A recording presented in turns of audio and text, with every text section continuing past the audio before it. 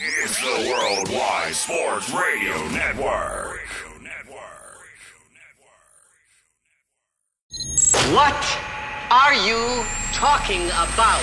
No, it's not him. There's only one more. There is only one more. That's it. One more. Get a rest! No! They saw your team put up zero effort. Wake up! Remember in the old days they used to have oxygen for them. Where's the oxygen? Play like absolute just garbage.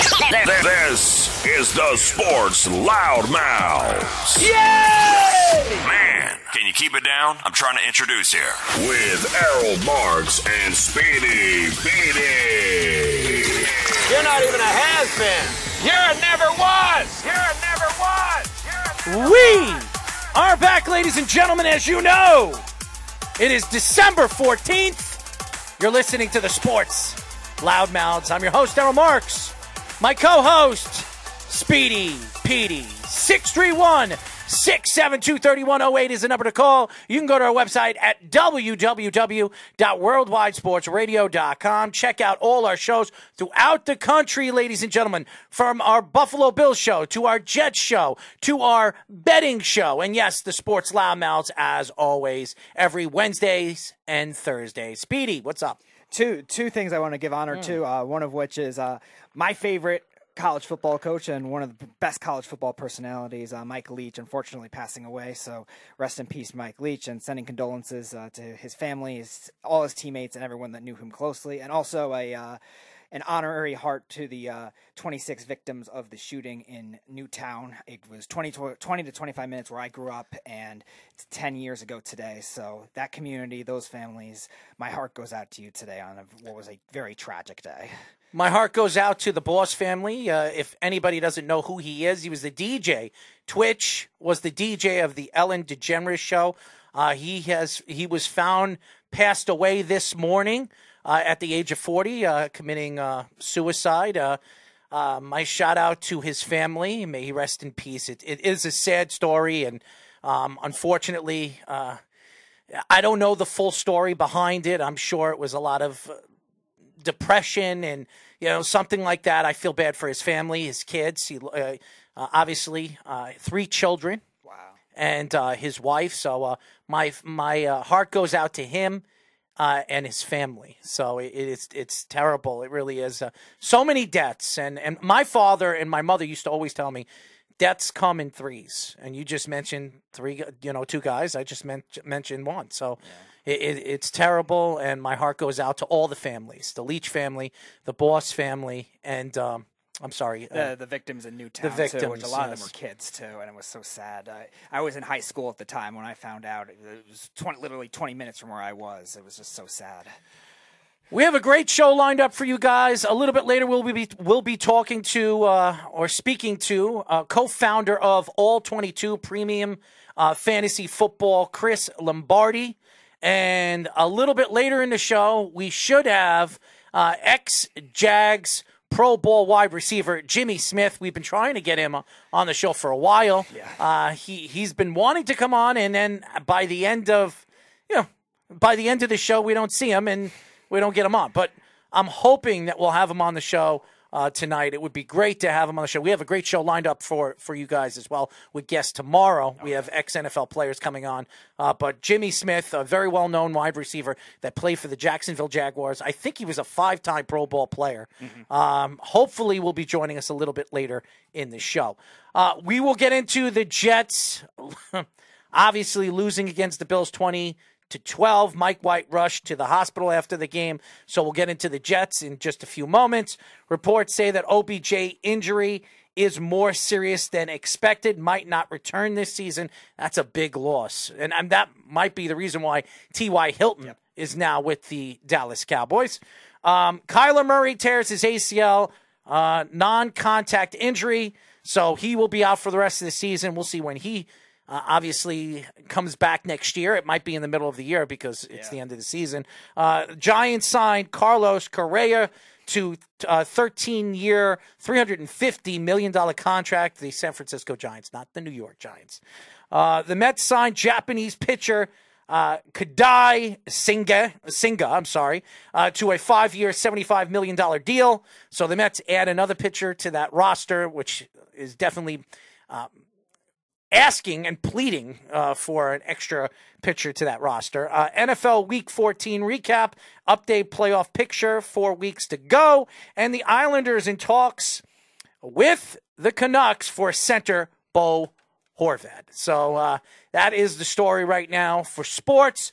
So why don't we get into it? Because Jeff likes to attack me. And I know Jeff wants to call the show. And a little bit later, Jeff, you're more than welcome to call the show, not during the monologue. I think he misunderstood what I said about the Jets last week.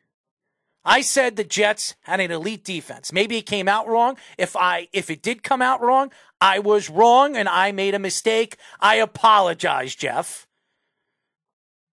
But on Sunday, what we saw with the New York Jets, there was a lot of positive things we saw, especially Mike White. Maybe Mike White is the future quarterback for this organization. I don't know. I am not the GM. I am not Joe Douglas. I am not Robert Saleh. I'm neither.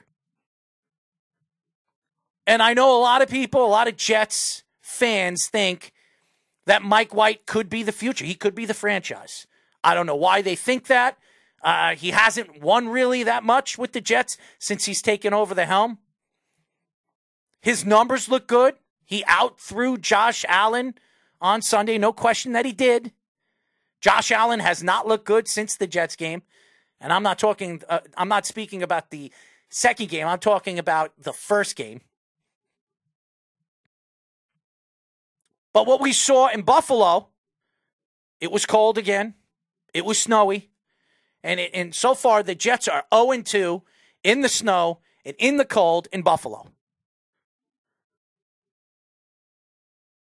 We watch this team over and over again. And every single year, they have significant injuries. The Jets have lost five offensive linemen this year. 3 of them to a season-ending injury. Defensively, their defense is one of the elite defenses in the league, probably top 4. We would say San Francisco 1, Cowboys 2. Who would you say 3? Probably the Jets. I would say the Jets 4. There was another team that I was thinking about. I'm not positive. I'll get back to you on that. Cincinnati, maybe? No, not Cincinnati. Because they're right now 8th and 5th in most categories. No, I wouldn't say Cincinnati. Okay. I think there's another team in front of them. I completely forgot. But the Jets' defense has been elite. They really have been. They have the best secondary in football. Maybe the Broncos? Was the No. Broncos the other team? Okay, No. because their defense has played well, too, No. this year. The Jets have been an elite defense. They really have. And we speak about Quinn Williams. Quinn Williams really is a breakthrough player. If there was an award for Breakthrough Player of the Year, it would be Quentin Williams. It would be. And his injury, the calf injury against Buffalo, not a significant injury. He might miss one game. He could play this week. It's a 50-50. If I were the Jets, I'd sit him out. I'd make sure that he's at least 85-90% for the next 3 games of the season because they might need him for the last 3 games of the season if they want to make the playoffs. The Patriots won this week. They're 7-6. So obviously the Jets losing against the Patriots back-to-back games doesn't really help them. If they end up with the same record, the Patriots would go in. They would make it to the playoffs. The Chargers won this week.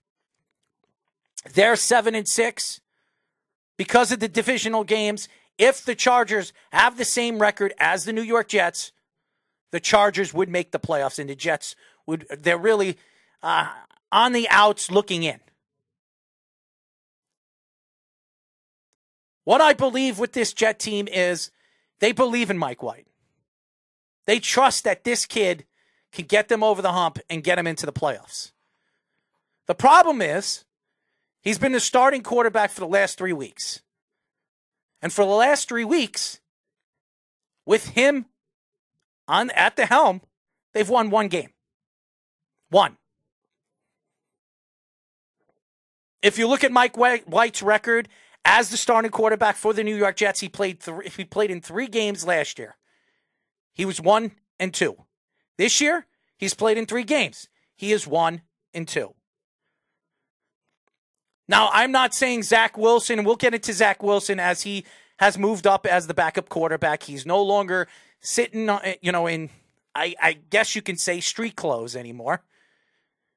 He is going to be the backup this week. I don't know what that tells you. Unless Mike White gets hurt, Zach Wilson will be still sitting the bench.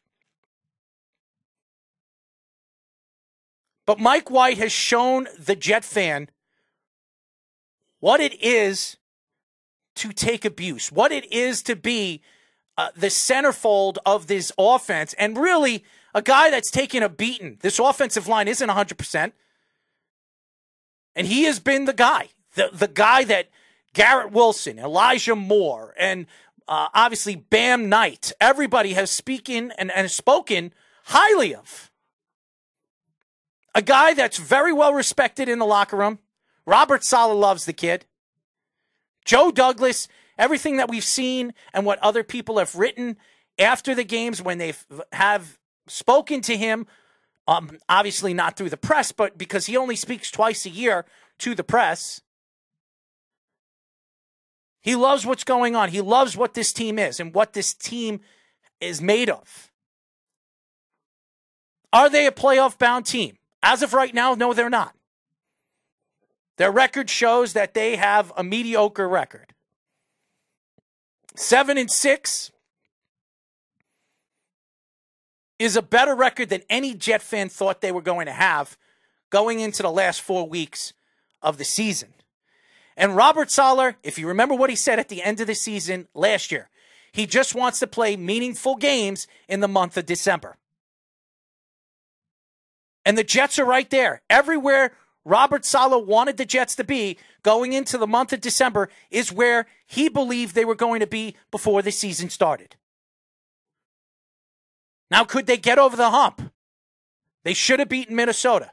They had a chance to beat Buffalo if, obviously, Michael Carter didn't drop the ball on the 50-yard line. Mike White came back not once, but twice in the Buffalo Bills game. It shows you the heart that he has. He knows that if he gets pulled out and he doesn't go back in, he might never get another chance to get back in. And that shows heart. That's something that we have not seen our star young quarterback at number 2 has been. We sit here today and we could go back and forth on where the Jets are at and what the Jets are as an organization, what these players believe the Jets are going to be by the end of the season. The facts are they're a mediocre team. Offensively, their defense can keep them in the game. Now, obviously, Mosley made a priceful mistake at the end of the second quarter, which gave them a little bit of a boost and obviously gave Knox an opportunity to score a touchdown and go into the half 7-0. I never saw anything like that. That was crazy what they did on that fake. We sit here today and listen, I believe the Buffalo Bills are the better team, even without Von Miller, even without some of the players that are fighting injury right now for the Buffalo Bills. They're the better team. They are. They're the best team in the AFC East. Does that mean they're going to win the Super Bowl? No. Does that mean if the Jets meet them in the playoffs, if the Jets make the playoffs, can they beat them? They beat them already this year. They had a chance to beat them in game number 2. The questions for the New York Jets are very simple. They have the easiest schedule. Besides the Chargers, and they're in an easy division, they have to play the Rams, also Baker Mayfield. They have to play teams that they can beat. And over the years, they're a team that's mediocre against teams they can beat at the end of the season. Mm-hmm. They have done that year after year after year. Including last year against the Raiders. The Jets have a chance in their division because Miami loses another game. They're 8-5 right now. The Jets are 7-6. The Patriots are 7-6. If Miami loses next week or this week against Buffalo, they would be 8-6. If the Jets win this week, they're 8-6. If the Patriots win this week, they're 8-6. They have the Oakland Raiders. I'm sorry, the Las Vegas Raiders. Oh, the Josh McDaniels revenge game. The division is open. The playoff race is open. Now, the Patriots, after that, they have Buffalo. They have Miami. And I forget the last game that they have. The Bengals. The Bengals. No, the Bengals. I think it's the Bengals, Miami, Buffalo, which is probably the hardest schedule out of all 4 teams. Now, could the Patriots make the playoffs? We've seen it. They can do it. They're a great defensive team. They have a great coach. They can. Are they good enough to make it? That's the question. Offensively, Parker's out. Stevenson could probably be out for the next couple of weeks. I don't know. Excuse me. I don't know where he's at as far as health is concerned. If they lose Stevenson, who's been their best offensive option, that could be a big problem. Isn't that what Brian Drake said last week, too? Like, what happens if Ramondre Stevenson gets hurt? David Harris could go right back in, but he's hurt right now, too. So they have their other rookie, Kevin Harris, play. So we don't know where the Patriots are going to be, okay? Would I trust in the Patriots out of all the teams that we mentioned, the Chargers, the Jets, and the Miami Dolphins to make the playoffs? Absolutely, because they've done it before. Even with Mac Jones last year. Mac Jones obviously had a great rookie season, was a big part of their success last year. So even out of the quarterbacks that obviously of all 3 teams that we're talking about, when we speak about the Chargers, yes, Justin Herbert probably is the most talented one. He hasn't gotten over the hump. He hasn't beaten anybody. Mike White, give me a break. We don't know what he is. He's still a backup quarterback. And Miami, Tua hasn't looked good really since his concussion. He has not played well. And if anybody hasn't heard what Tyreek Hill said at the end of the game about Tua, that he needs to step up, that's alarming too, because now Tyreek Hill believes that there is a problem at the quarterback position. That's worrisome against that defense with all those injuries the Chargers have, and they don't have a lot of secondary depth as it is. So, yeah, that was the first, real big alarm for Tua. You could give him a pass maybe a little bit with the 49ers, but the Chargers, God, no. Now, going back to what you were saying about the defense before, was Philadelphia the team you were thinking of? Philadelphia, that's right. They were a lot. They have a lot. I'm surprised because they haven't been playing well recently besides the Giants game, so I thought the Jets would have been still ahead of them. No, I think Philadelphia is right, a little bit ahead of the Jets. I think they are in yards San per Francisco, game, Cowboys, Philadelphia, Jets. Well, yardage-wise, the Jets are actually ahead of Dallas right now, 301. I'm just looking at my eye test, and I think the Jets are the 4th best defense out of all 4 of those teams. Okay. Yeah, because collectively, even with the stats, the Jets are 3rd best yardage defense, 6th best points defense. I think the Jets have the best secondary out of all 4 of them. Yeah, they do. I would say so because the Eagles have the little issues with the safeties comparatively to the Jets. I think the Jets have a little more depth in it too. Like the Eagles probably have collectively the stars, but the Jets have it now too with Sauce. So even that's kind of close too. And San Francisco's improved secondary, but definitely not the secondary. They're more based in the front 7. But yeah, going back to the Jets playoff scenarios, they would have to get some kind of consistent passing attack to be able to get it to work. Because I don't think so. Not against these 3 teams that they're going to be playing for the next couple of weeks. You can run the ball against the Lions. You can run the ball against the Jacksonville Jaguars. And you can also run the ball against Seattle. Seattle had a problem last week stopping the run, even though they won. Okay, so it is a big problem for all 3 of those teams in stopping the run. Now, Bam Knight has proven to the Jets that he is the starting. He is the number 1 running back. And what a find for the New York Jets. Undrafted running back. Joe Douglas really liked him, invite him to the camp, and he's played very well. And then he was waived, and then he was brought back on the practice team. And then finally, after they made a move for Robinson, They watch Bam, and Robinson's still trying to figure out the offense. They said that Bam's more of a guy that understands the offense. He's a downhill type of runner, and that's what the Jets are looking for. And they brought that guy in as Bam Knight, taking a chance on him, and he has been successful for the New York Jets. Michael Carter has not been. Ever since he's come back from his ankle injury, he hasn't been the same player. And now you look at the Jets in the big picture right now. Are they going to make the playoffs? If you were to put a gun to my head, the answer would be no. if you would put a gun to my head right now, it would be no. So you thinking they're going to lose one of those other 3 games? Listen, you're playing Miami. I'll say this: they're playing this week against the Lions. The Lions are 5-1 in the last 6 games. They've been one of the best teams in the league, and they've beaten a lot of good teams. Yeah. A lot of good teams. The Jets have to play them at home. Now, the advantage goes to the Jets, even though they're more of a better away team this year. I still think the Jets will have a little bit of an advantage in this game. Not by much, but a little bit of advantage. Just because they're home. But then they have to play Jacksonville on Thursday. Their first primetime game is Thursday. And they have to, it's a short week for the Jets. You're playing with Mike White, who has injured ribs. He's not 100%. That would scare me if I was a Jet fan. You're playing a Jacksonville Jaguar team that's hot too. They're playing good football. Their defense is playing great. And Trevor Lawrence, in his last, 4 games, he has 12 touchdowns and almost, I think it's like 1,800 yards. And, he has no interceptions. Yep. So that's scary, too, because Trevor Lawrence is starting to figure things out. He has the best passer rating of any quarterback the last 4 games, 150. That's not saying much, because so did the Jets. So did Zach Wilson last year at the end of the season. Yeah, so did Zach Wilson at the end of the season. But yeah. So that really doesn't say anything. But the reason I say, though, they need a consistent passing attack is because we've seen so far in Mike White's 3 games, Garrett Wilson go off, but where is that second guy? Corey Davis was good at certain points against Minnesota, and Elijah Moore was good at certain points against the Bears, but it's not consistent enough, and that's what teams with good coaching staffs could try to take away, especially you look at Seattle, too. Yeah, their defensive talent is not where it was, obviously, in their peak, but they still have Pete Carroll there, and they still have a couple good young defensive players that if Tariq Woolen takes out Garrett Wilson or contains him, where is that second guy going to go to? Yes, the Seattle Seahawks have had trouble against the run, and I agree with you on that.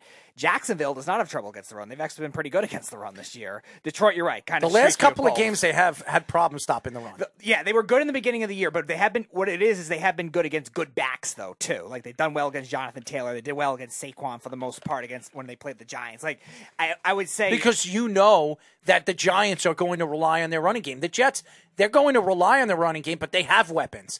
Now Corey Davis might not play this week. The concussion protocol.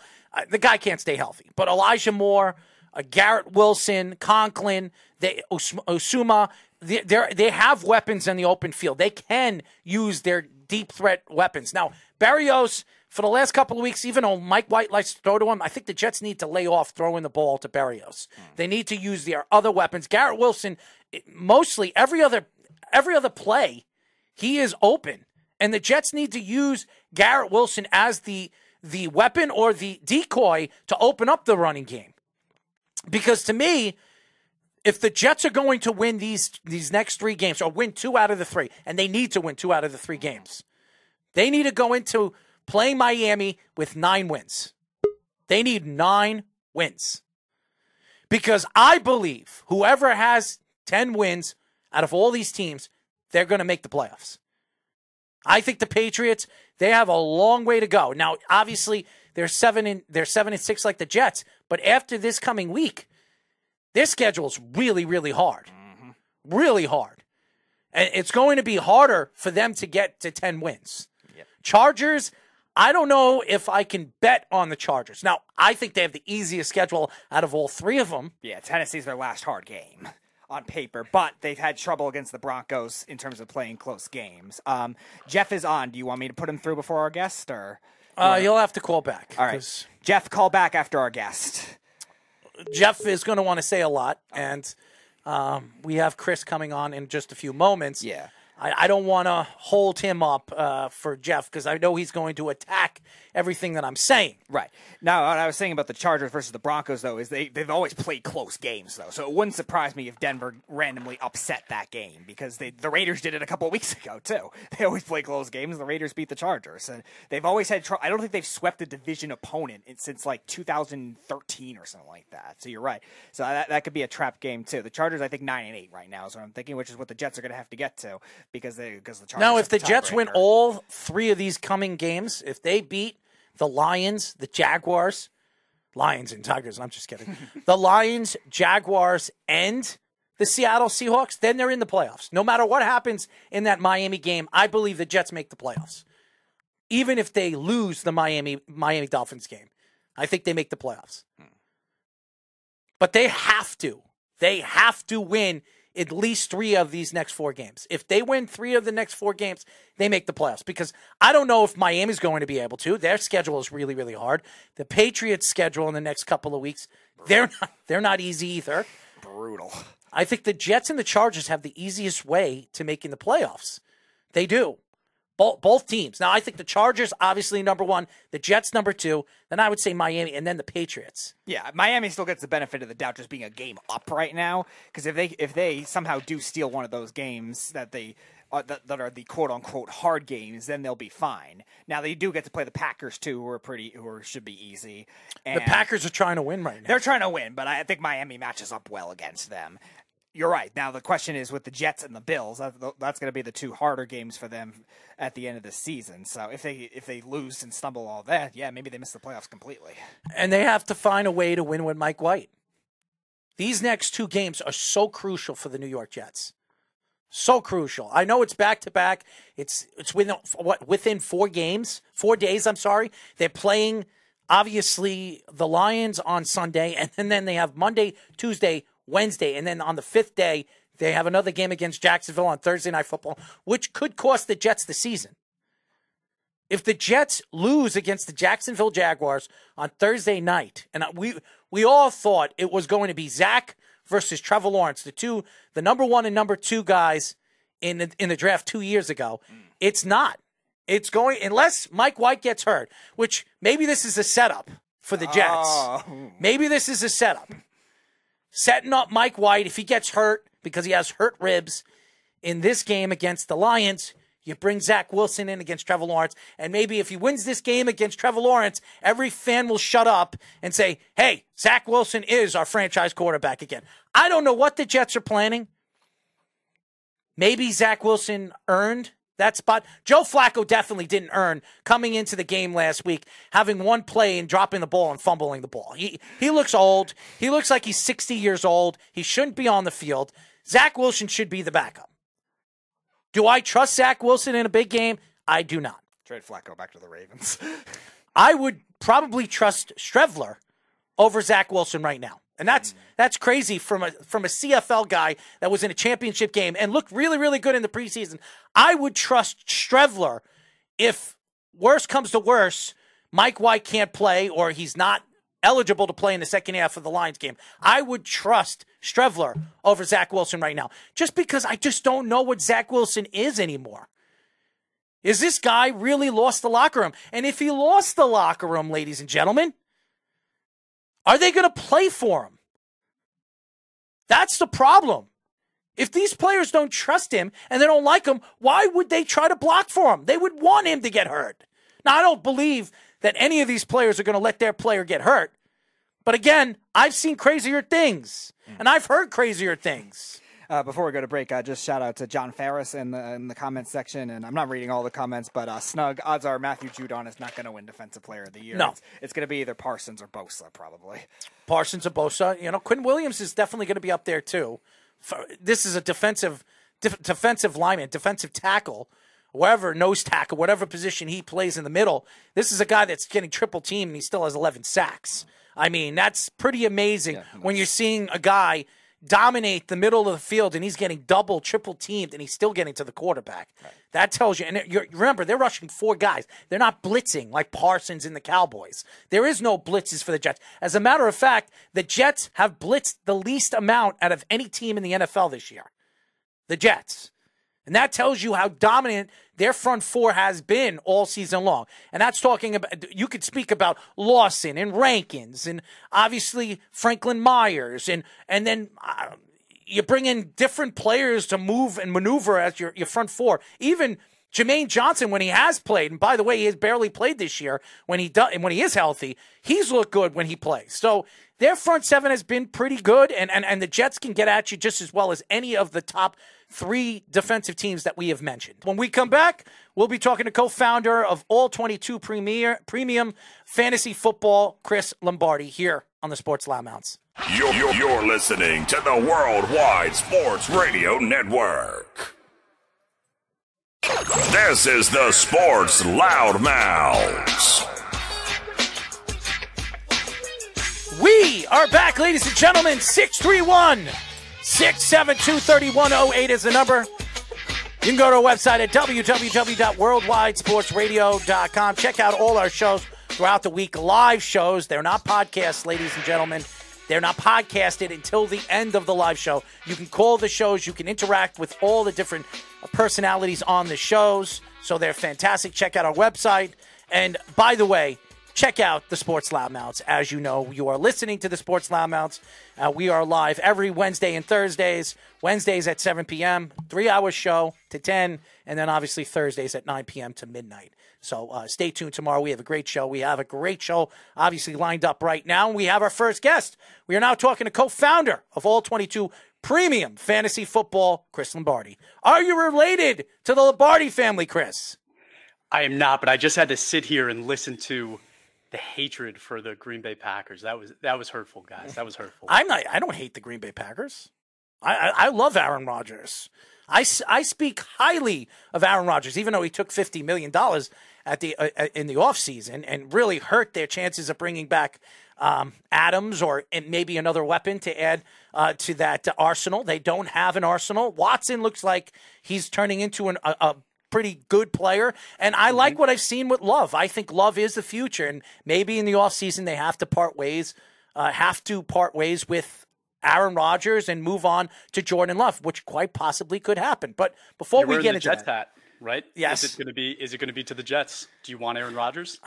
You know, it's so funny, and we'll get into that. Before we get into that, how are you? How are you and your family doing from the COVID situation? And really, how are you doing with football and your fantasy stuff this year?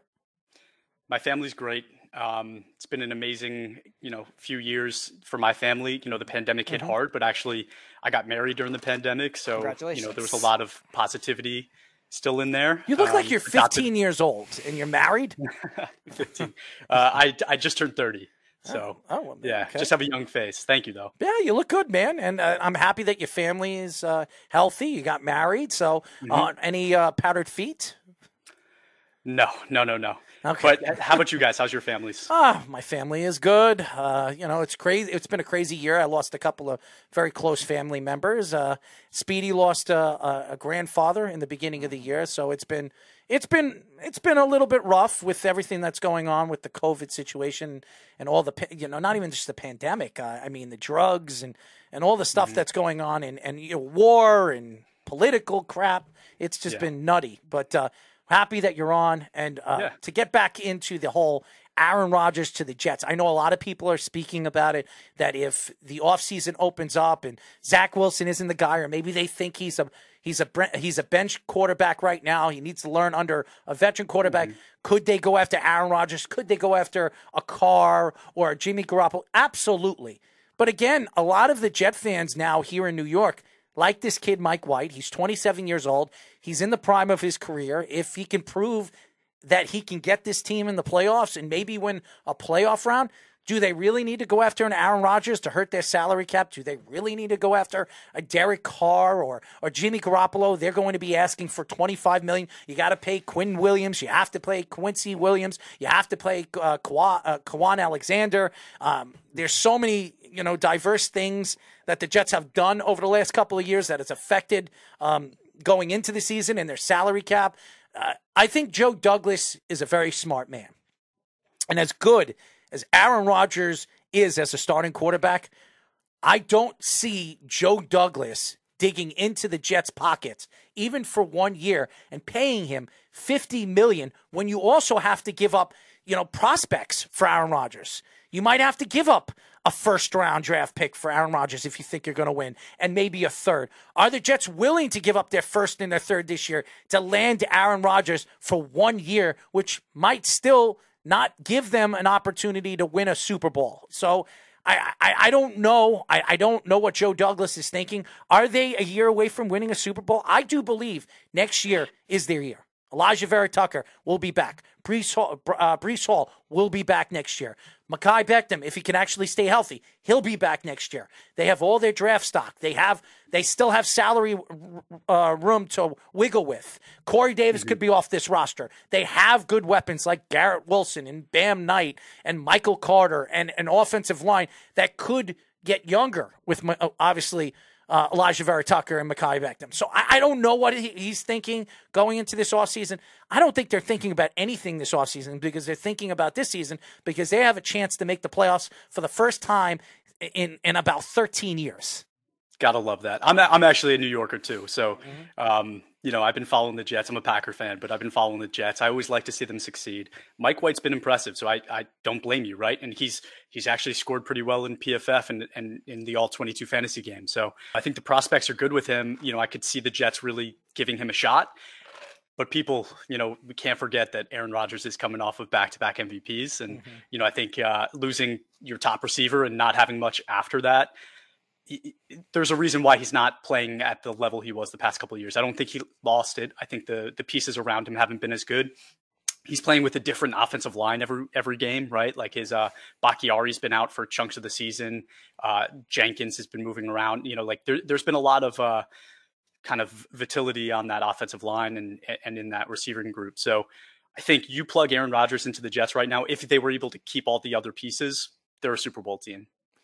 I'll stand by that. Now, as a Packer fan, there was speculation of them trading him last year too, and we were both thinking that he was going to get traded to the Broncos at the time. I think the Raiders were in the mix too if they swapped with Carr because Devontae Adams wanted to go play in Vegas. They could have traded both of them there. Now, this year, being that he's coming off still statistically a pretty good season considering the circumstances, but still now with the $50 million deal, do you feel like they still should try to do it considering they might get less value, or do you think they ride him out one more year and then let Jordan Love take over from there? That's a good question. I mean, if I was in the GM seat, and again, in All-22 fantasy, that's kind of what you get to do. But if I was in that GM seat, trade Aaron Rodgers, I'd try to get a first-round pick for him. I think they could get a little more than that. But say you get a first-round pick, you got to give Jordan Love a chance before he's off that rookie contract. If you don't do that, right, and you ride with Aaron Rodgers again, and that team starts to fall apart around him, and you don't know what you have at Jordan Love, and he's in a contract year now, what do you have after that, right? You're going to have to sign Jordan Love based on nothing. I don't think the Packers do that. No, I don't think so either. As everybody knows, we are talking and speaking to co-founder of All-22 Premium Fantasy Football, Chris Lombardi. And the thing is, this offseason is so wide open. You have all these quarterbacks who we have never seen a quarterback class of obviously franchise quarterbacks that could be available this offseason. You have Derek Carr. He is a franchise quarterback. Now, has he won anything? No, but he was an MVP candidate a couple of years ago before he hurt his leg. He made a huge amount of money over there with the Raiders. He could be on his way out. Even with Adams going to where he wanted to play with his favorite player. And then obviously we mentioned Jimmy Garoppolo. Now, Jimmy already said that he would love to go back to San Francisco. Is that going to happen? I don't know if San Francisco is going to be able to pay him $20 million next year. So he's probably not going back there. You have Lamar Jackson, who hasn't signed a contract. Now, they could franchise him. Just because they franchise him doesn't mean that he can't be traded. So he could be available this offseason as well. So there are tons and tons of options for the Jets. And Aaron Rodgers, we just mentioned. So there are tons and tons of options for the Jets. Now, going into the New York Jets, Zach Wilson has been getting killed from the press, from the fans, maybe because he hasn't taken any responsibility for what the Jets were offensively when he was behind the line and he was under the helm as the captain, the leader of this team. Maybe so. He is now moved up from the guy that's been sitting the bench to the second guy, the backup quarterback. Is this, and we've heard Robert Saleh say it really the last couple of weeks. We haven't seen the last of Zach Wilson.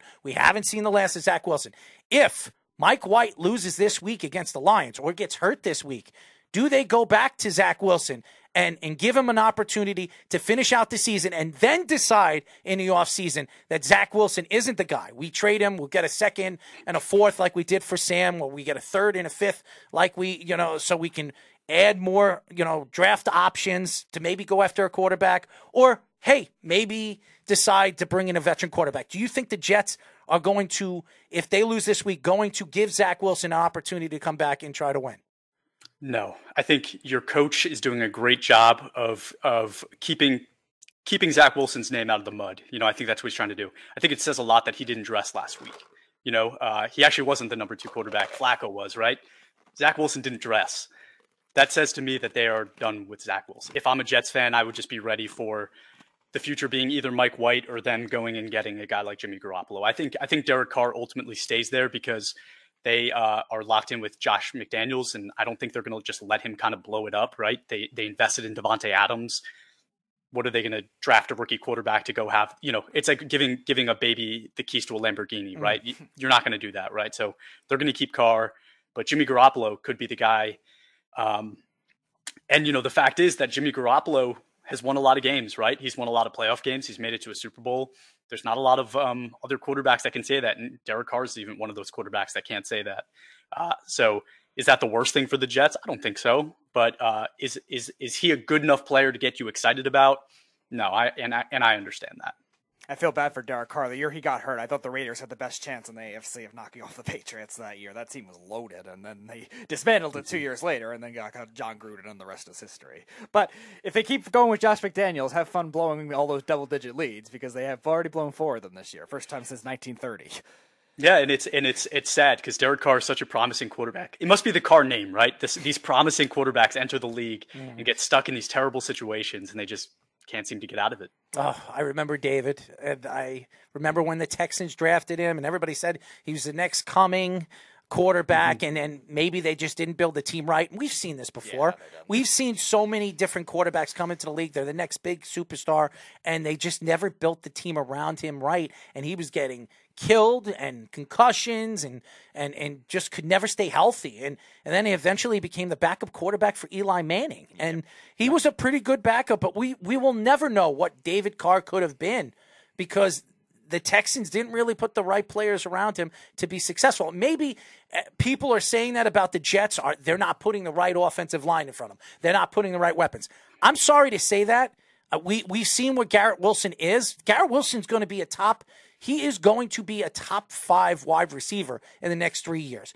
Breece Hall could be a top 3 running back in the next couple of years. They have Elijah Moore. Even though he needs to shut his mouth and stop saying stupid things on and off the field, the guy can make plays. And Denzel Mims is finally becoming the player they thought he was going to be when they drafted him from Baylor in the 2nd round. And Joe Douglas looks pretty good now with Denzel Mims as maybe the guy that's going to take over for Corey Davis. So, I mean, the Jets are in a position where they can be successful. The question is, do they have the right pieces with the right quarterback to eventually be a Super Bowl contender? Because we have never, even with Rex Ryan, when they went to back-to-back AFC title games, Chris, we have never heard that the Jets was an elite team or a Super Bowl contending team. Mm-hmm. Yeah, and I think right now you can honestly say that the Jets have an elite defense. And it's been a while since you can say that. The Jets have been drafting these defensive players. Every year, me and the co-founders of All 22, we say it. We're like, wow, the Jets killed it this draft. They got the best players. Can't believe guys like Leonard Williams fell to them, right? It's like year after year we're saying these things, but they just haven't panned out. But now, finally, they have this elite defense. I think it is a Super Bowl defense. The offensive line is good enough, right? And the guys at PFF preach this all the time. You don't need an elite offensive line. You need an offensive line that's stable and at least league average, and you need elite weapons. And Garrett Wilson is an elite weapon. He looks like he's, I don't want to say this, but he's Justin Jefferson-esque, right? He's a great route runner. He makes big plays. He's always getting open, and he's fast. So, you have the pieces. You need a quarterback. You need a quarterback that can lead you to wins week after week. I think Mike White is doing a great job. I don't think he's a Super Bowl quarterback. I think that's going to be the Jets offseason. So I want to go to from a fantasy standpoint now. We look at all the quarterback injuries that have happened the last couple of weeks with Kyler Murray this week and then Lamar Jackson, Jimmy G. Obviously, Brock Purdy stepped in and did very well. But again, what do you think for those teams' offensive skill players? Should you be worried about any of them with the Ravens, the Cardinals, the 49ers, et cetera? Yeah, so I think All 22 does a really good job of separating individual player performance, right? So PFF grades a player on a 0 to 100 scale, and All 22 uses that PFF grade as the mechanism for their scoring, right? So if Garrett Wilson goes out there and runs excellent routes every single route and he's open every single route, he's going to get a really good grade. It does not matter if he gets the ball. Him getting the ball only can make that better for him, right? Him making plays with the ball in his hand only helps. But Garrett Wilson can still have a great all-22 score just by doing what he needs to do to be successful, and that even includes blocking. We are talking to co-founder of All-22 Premium Fantasy Football, Chris Lombardi. I did ask him if he was related to the Lombardi family. He is not, but nevertheless, this guy knows what he's not talking. related to Joe Lombardi. We know we know he knows what he's talking about. So why don't we get into what we have seen so far in the AFC? The AFC was, everybody thought, was a quarterback conference, all these great quarterbacks. Russell Wilson has been a complete bust this year. Maybe it's because of the coach. Maybe it's because of the team around him. Maybe he's just not any good, okay? And that's pretty much what it's showing right now. He made a lot of money this offseason. He's getting paid definitely more handsomely than he is on the field. That's for sure. I almost said Aaron Rodgers, but Justin Herbert, the Chargers, everybody thought that this defense was going to be an elite defense. They lost so many pieces this year. Bosa might be back next week, but it's still not the same defense they started the season with. And offensively, they just have fallen off. They can't run the ball now. They can't, in certain aspects of the game, they can't even throw the ball. So it's not Justin Herbert's fault. I think it has a lot to do with the coaching and where this coaching is going.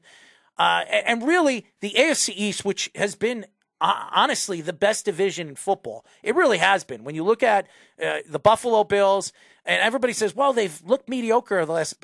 They've won 10 games. I mean, how mediocre can they be? They're 10-3. I mean, the Dolphins haven't looked good the last 2 weeks, but the Dolphins have looked good. They have Waddle and Tyreek Hill, who's the leading wide receiver in the league with catches and yards per catch. And I mean, he's been unbelievable. And then you have the Patriots. Even though they're not the same old Patriots, they have slowly but surely found ways to win and be very gritty. And this secondary has been a lot better than anybody thought they were going to be.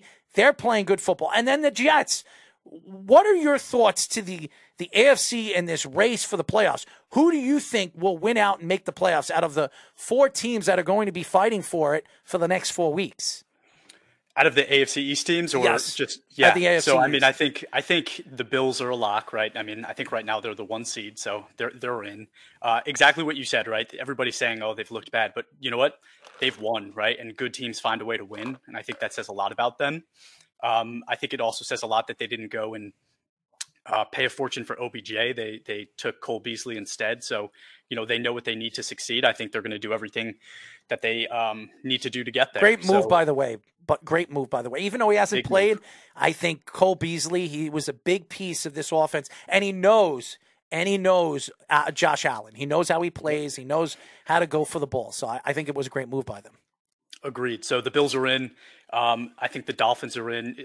One thing, Mike McDaniels, everybody, will say it. He's been a revelation for that team. In the last couple of weeks, it seems like teams have started to figure him out. But great coaches adjust, right? And I think he is a great coach, and he will adjust, and the Dolphins will be fine. I think Terron Armstead not being healthy has been a huge part of that, right? Tua has been getting hit a little bit more. There's been some tough matchups there. But I do think the Dolphins find a way to get in. Now you're talking about the Jets and the Patriots as the 2 remaining teams fighting for some of those last playoff spots. I think the Jets with Mike White are going to have a really hard time, but I think that they very well could find a way to get in there. Do they? I think ultimately no, sadly. But you know what? Again, that might be to the Jets' benefit, right? It just makes your draft pick that much more valuable this year, and it might help you go get a quarterback. I also don't think that the Patriots are going to make it in because of I think a team like the Chargers, they get Bosa back, right? Like a team like that is going to be much more competitive towards the end of the season than I think the Patriots. They also get Derwin James back in the next week or so too. So right. that gives them a nice secondary piece that, even though their secondary has played very well, even last week in their game, their secondary played all world, and that's what you need. Mm-hmm. And that says a lot about, obviously, the defensive minded coach that they have over there, who I think I don't know if he will get a coaching job in the offseason, because I think there'll be 5 jobs that'll be available. But there are quite a few coaches, defensive-minded coaches that could get a job, including the New York Jets, Ehrlich, who a lot of people like what the Jets have done this year. They said Yeah. DeMeco Ryans for the 49ers is like a guaranteed lock to get a head coaching job next year. 100%. Yes. Okay, Chris, what you were saying? No, yeah, that's all true. No, I just wanted to point out as well, like, Justin Herbert, let's just talk about him for a second, right? I think they said he's had, he doesn't have a receiver within like the top 20 in receiving yards or something like Which that. is Yet crazy. He's thrown for over 3,000 yards already. Justin Herbert doing this without Rashawn Slater, who got hurt very early on in the season, right? Who in all 22 was like our second or third ranked tackle overall, still able to be successful the way he's been, has been absolutely incredible. I think it says a lot about him. And to your point, right, that defense has been playing with a lot of missing pieces and being able to compete. But they have those pieces coming back. I think Herbert has shown that he'll just put the team on his back and play good, solid football, and he'll find a way to make plays. So with that combination, I'm very confident that the Chargers will. I'm sure the find Dolphins a way to get in. I'm sure the Dolphins are really upset after drafting Tua when they could have had Justin Herbert, and that will come back to maybe haunt them. Even though Tua's had a good season, it still should worry you as a Miami Dolphin fan when you play against the same quarterback that you could have drafted, and that quarterback absolutely demolished you, cut you apart, cut your defense apart, and you have one of the top 10 defenses in all of football. That says a lot about Justin Herbert and what he has done and really put the team on his back. They should have won that game by like 14 at least. Because but then again, the Chargers, they'll find a way to make it weirder and make it a lot closer than it should be. So what do we think about Tua? So Tua in all 22, he was kind of like a middle of the pack quarterback at the beginning of this year, but he's played from a PFF grading perspective extremely well this year. He's, I believe, the top graded quarterback. If he's not, he's number 2. And I think we've seen that throughout the season. But do we think that he, 1, can stay healthy, and 2, does he have what it takes to lead this team to the Super Bowl, right? Because that's the ultimate goal. Is he a good enough player to get that team there? I think he is. I think you can win with Tua. I don't know in the big game, is he going to choke? We have seen quarterbacks of his talents, Lamar Jackson being one of them, likes to use his legs, move out of the pocket and throw the ball. Even though Tua is more accurate than Lamar Jackson, there's no question that he is. Lamar Jackson's faster, and he can get out of trouble outside of the pocket. I don't know if Tua can, and this is a guy that has like 1 million concussions. Is he willing to get hit again and be out for a significant amount of time? Or maybe his career is over if he gets hit like that again. So I think that's the most important thing, is protecting this guy. And in the offseason, in the draft, I think that's where the Dolphins need to figure out where they're going with. I don't even think they have a first-round draft pick this year. No, they don't, because they decided to Tampa for Tom Brady and Sean Payton. So there you go. So Miami is already behind the 8 ball going into the draft this year, and they spent a lot of money this offseason for an offensive lineman, for other pieces. Tyreek Hill being one of them, and maybe they extend Waddle at the end of the season just to probably make him happy, because in 2 years he's going to be a free agent. So I don't know where they're going to go when it comes to how they're going to spend their money, but it doesn't bode well for Miami. The Jets are going to be better. The Patriots are going to have a lot of money.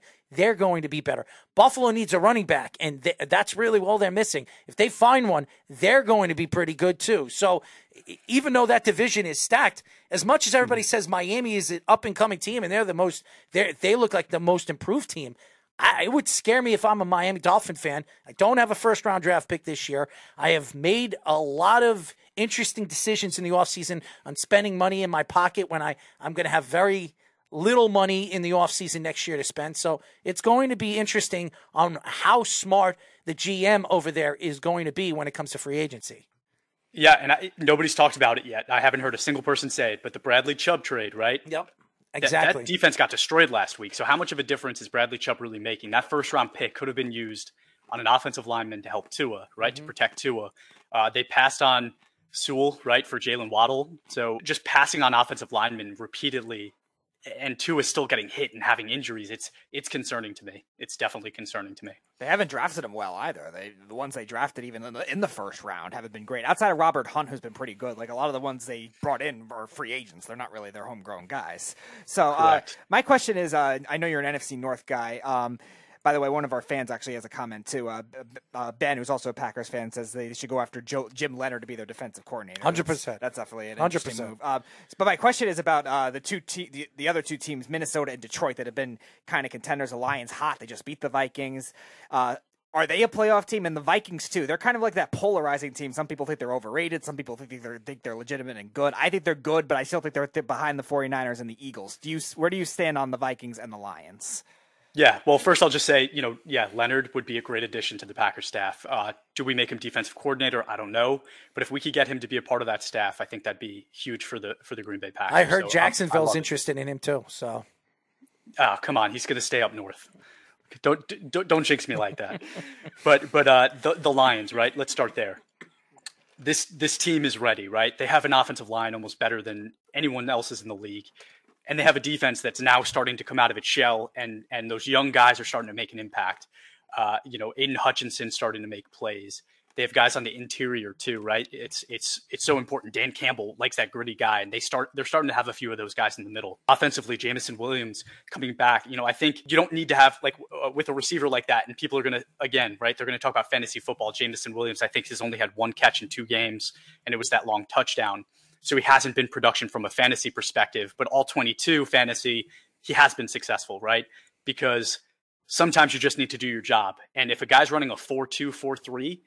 All you need him to do is take the top off, because defenses are going to sit back and it's going to open up the underneath, right? And that's what the Lions need. You have a guy like Amon-Ra St. Brown who can take advantage of that. You have Swift out of the backfield that's starting to come out as well. So it's really just about Jared Goff, and is Jared Goff a good enough quarterback to get there? And honestly, I think that he's good enough to take you to the playoffs. He's been to the Super Bowl, but that was behind Sean McVay's offense. Oh, hold on, big mouth. McVay. And that was also behind a terrible non-PI call, too. Okay, I stepped on a landmine there, I can tell. But I like McVay. I just don't like the fact that I don't like him. I think he's highly overrated. The worst non-call He ruined that team, by the way. The Rams are so behind the 8 ball now, and if Matthew Stafford doesn't come back because of that spine injury, they're screwed, okay? They're absolutely screwed.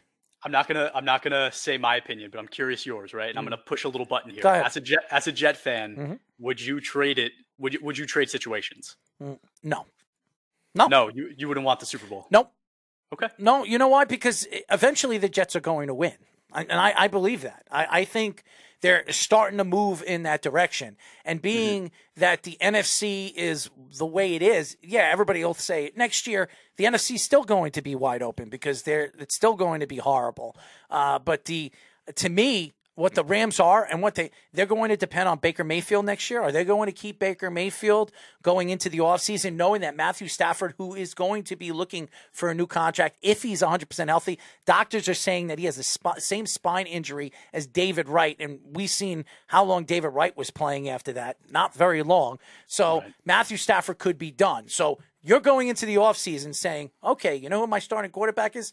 Baker Mayfield. Maybe I'll get lucky and spend a little bit of money for Jimmy G, but they're not going to have enough money for that because they overpaid for this guy and that guy and overpaid for that. And by the way, they don't have a draft pick until the 3rd or 4th round this coming year. So what the hell are they going to do? They're not going to trade back in. They're not going to trade next year's draft pick because they have very few of those too. So I have no idea what the Rams are going to do. And Sean McVay, if I was Sean McVay, I'd say, you know what?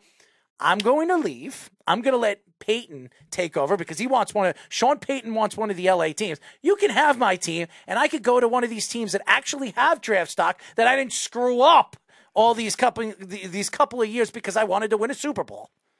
Yeah, and I don't know who's to blame, right? It could be Snead as well.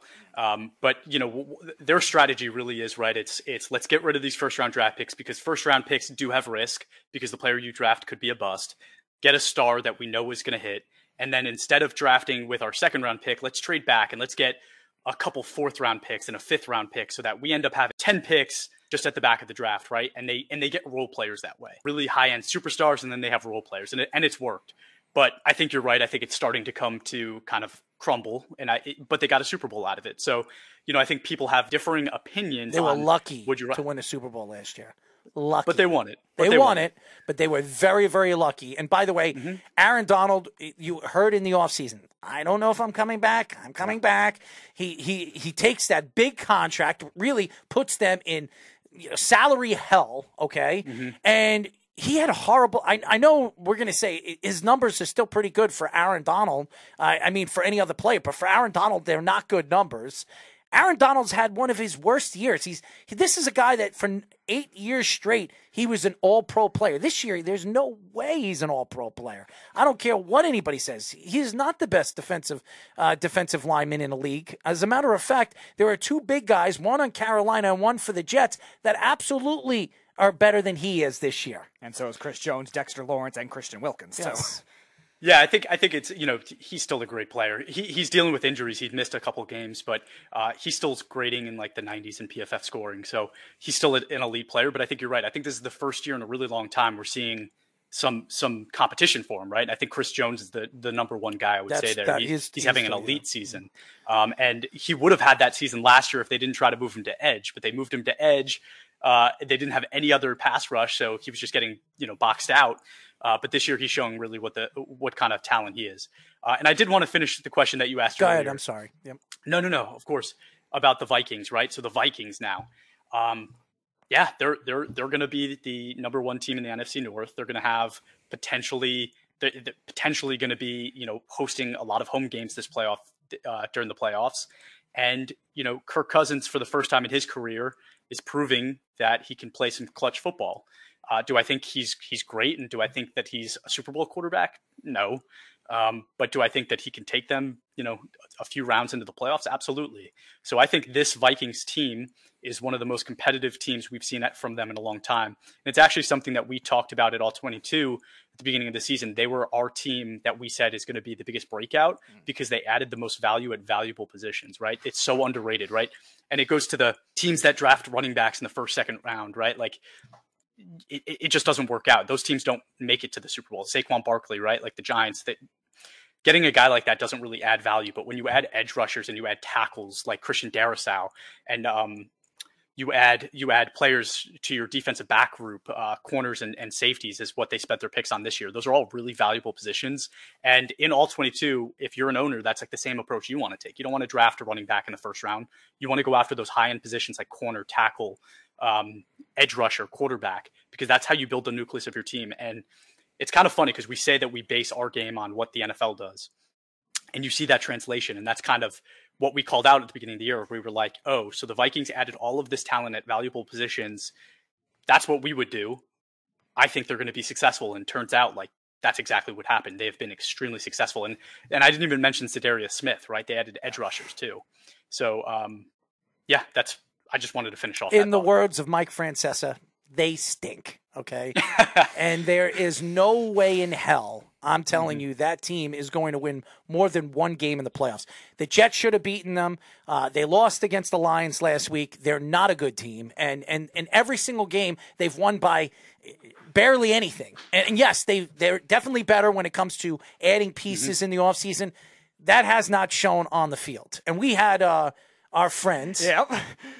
Pete Bursich. We had Pete Bursich on the show last week, and we love him. We love Pete, and he knows his stuff. He's the Vikings play-by-play guy on the radio, and ex-Viking and ex-NFL player, fantastic personality, really, really nice guy. But I told him, I said, the Jets are going to have a chance to win that game, and the Jets should have won that game. They were 6 times in the red zone. That defense, Smith is the only half-decent guy that I could say from that defense that looked decent in that game. That defense looked horrible, and if they play a high-powered offense in the NFC in the first round, obviously they're not going to be a wild card team, but nevertheless, if they have to play in the first round against any of these elite offenses or defenses, good luck. I don't think they're going to win. I don't think they're any good. I really don't. I think they're overrated. I think Justin Jefferson sees the ball 13, 15 times a game. And for that, I mean, when you have an elite player like that, and by the way, he had problems against the Jets. If you watch the game, the 2 games that he looked bad in were against 2 elite defenses, Philadelphia and the Jets. Those two teams that have great secondary shut him down, made him work for every catch he made in the game. If he plays against a good defensive team. Oh, by the way, the Cowboys, demolished him too. So if he plays against good secondary teams or guys that actually can stop him, he's going to have problems. They're going to have problems because you see Kirk Cousins, and I don't think anybody's blinded to see. By the way, we are talking to co-founder of All 22 Premium Fantasy Football, Chris Lombardi. You have seen the Minnesota Vikings play against the elite teams. They have beaten all the bad teams. Against the good teams, go look at their record against the good teams, the 500 teams. They're not good. So I'm not trusting in the Minnesota Vikings going into the playoffs against the elite teams in the NFC or even going to the Super Bowl, which I do not believe they're going to be there. And that's because of Kirk Cousins, because I don't trust him in the big game. And to me, he's mediocre. And I like him better than some of the quarterbacks and starting quarterbacks in the league. But that's not saying much because there might be 4 elite quarterbacks in the whole NFL. And that says a lot about where the NFL is going in the quarterback position. Absolutely. So I'm going to say something a little controversial, and it's something that I feel very strongly. The NFC is full of very good teams with strong defenses, and they've been underrated, right? Because everybody wants flashy offense. But guess what? The NFC won the last 2 Super Bowls, right? And the NFC always ends up being very strong. The Philadelphia Eagles this year, there's a chance they truly are the best team in the NFL. I hate to say it because, I know a lot of Giants fans in New York are going to hate that I said that too, but they're a fantastic team. They might have the deepest roster in the NFL. They're going to give anyone a fight. And I think, to what you said, right? The Lions beat the Vikings, so they're not that good of a team. What it really might mean is that the Lions are actually a pretty good team.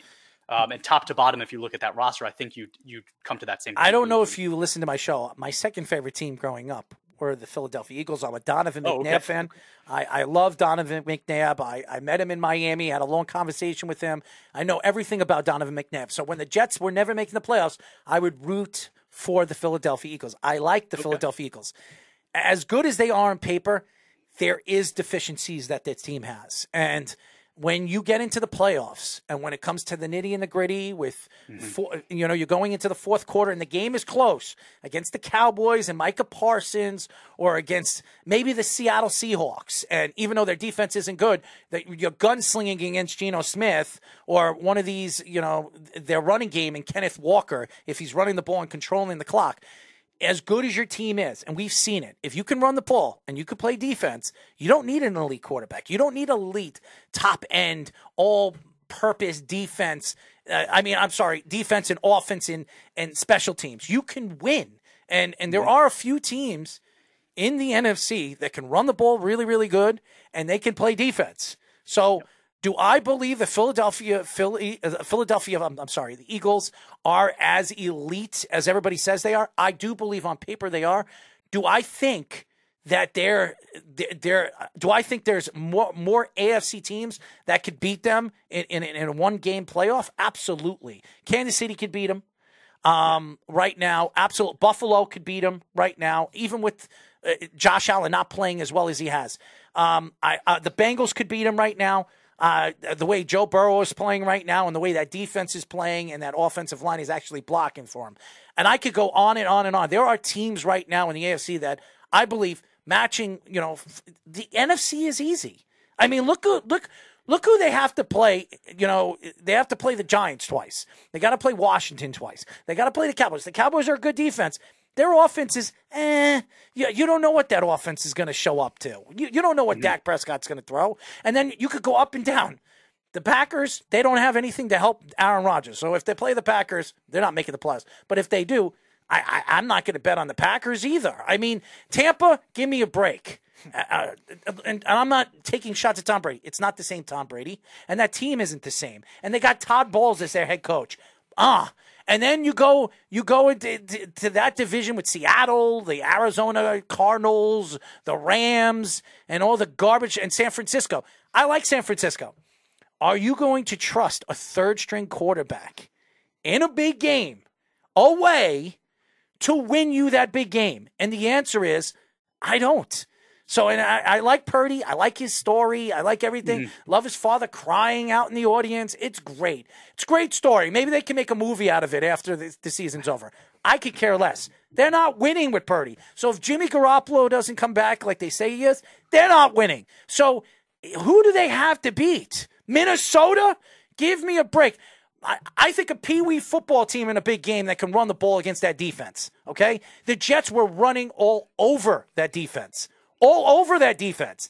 And when it comes down to the playoffs, the best teams in the playoffs are teams that can run the ball, control the clock. Tom Brady, you know this. You're a numbers guy. Look at Tom Brady's numbers in the Super Bowl. He's won 7 Super Bowls. Could you name all 7 games and the best games he had? I can. He's had 2 good games out of the 7 Super Bowls he was in. 2. What does that tell you about Tom Brady? And he's the greatest quarterback of all time. He's the GOAT. Okay? It tells me one thing. People forget what wins games. It's a team game. Football is the ultimate team game. You go watch hockey, Connor McDavid can win games by himself. He can. Okay? And we've seen it. Baseball, it's if you have a dominant pitcher, you can keep the game close, and then all you got to do is get a hit, and it's a home run. You can win that game 1-0.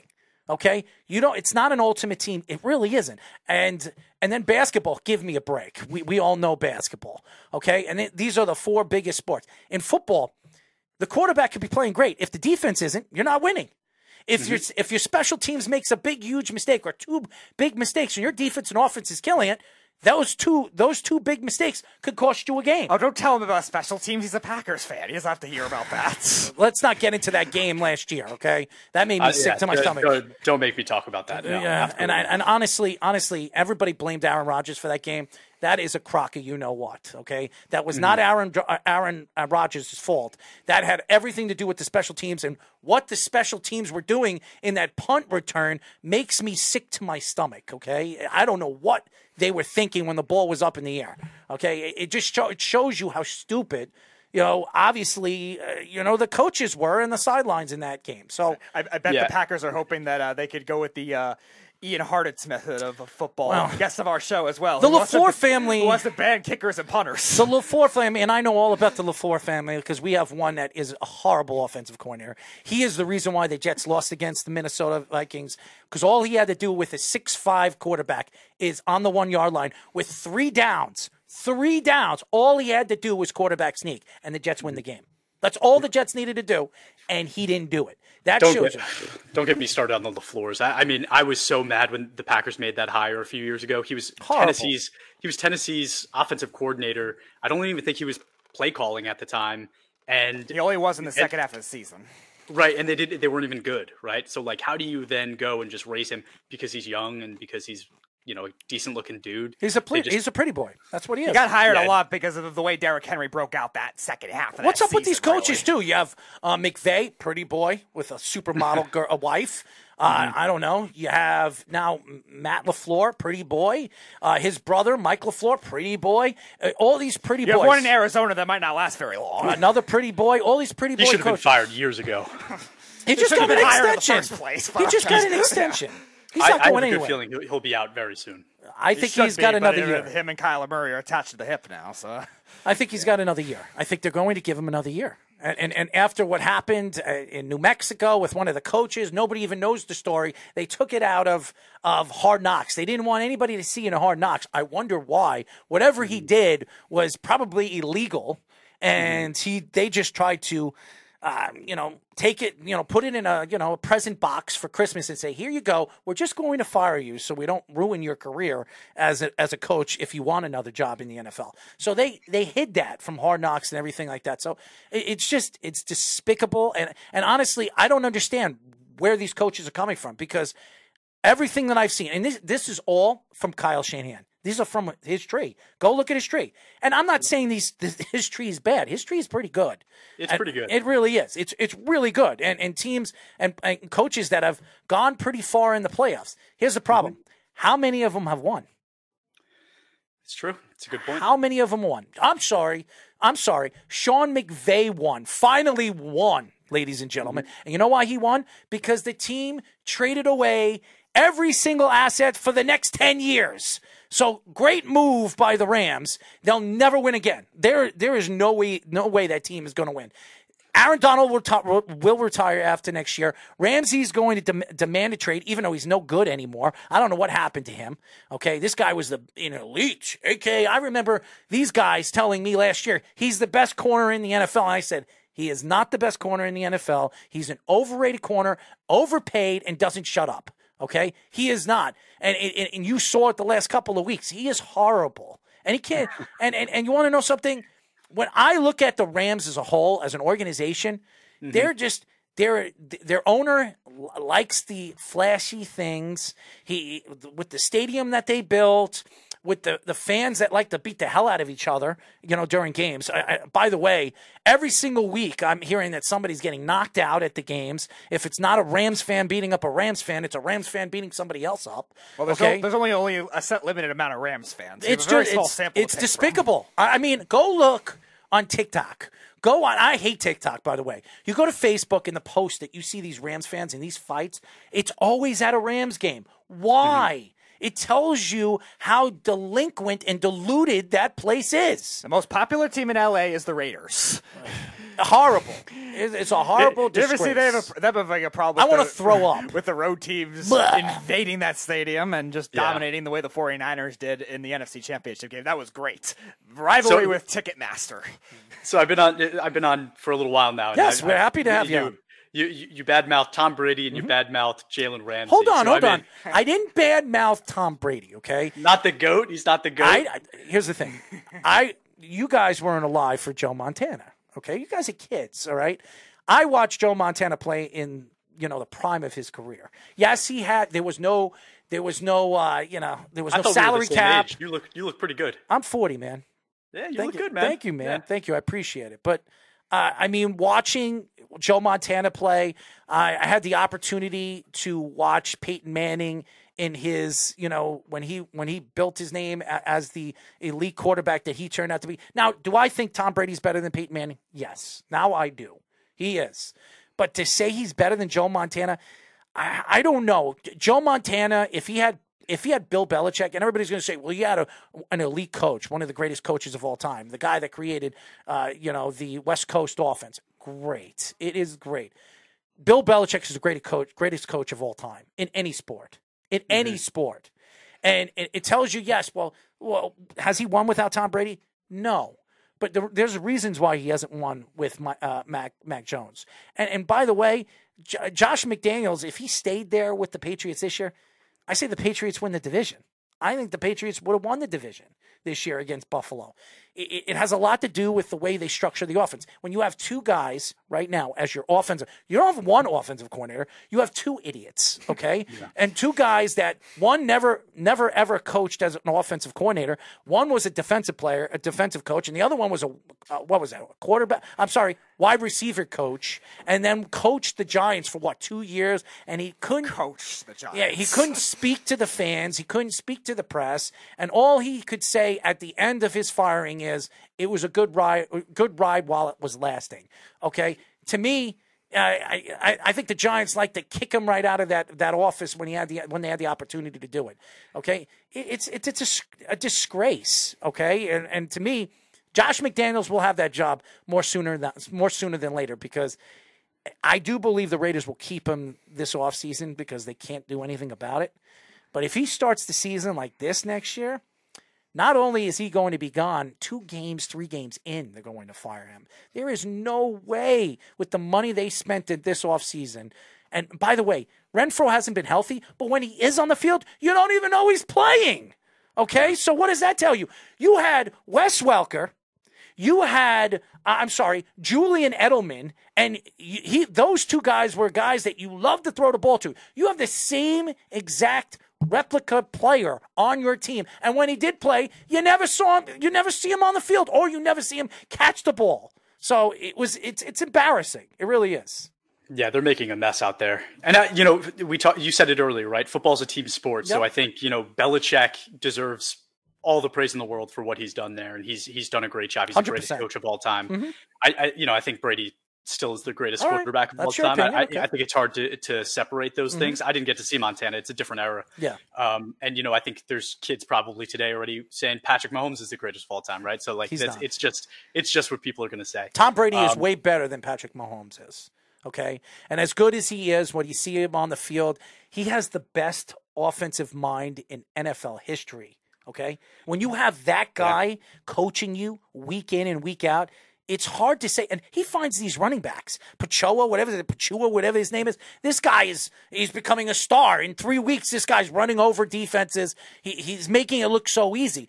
He finds these guys, and they turn into stars. I don't know how he does it, but he does. And every year since Jamal Charles had to retire early, like they've always had like somebody else random that just breaks out of nowhere. And look at the playoffs too: Damian Williams, and then last year Jerick McKinnon. Like has Kareem Hunt been that much better than he was leaving the Chiefs? No.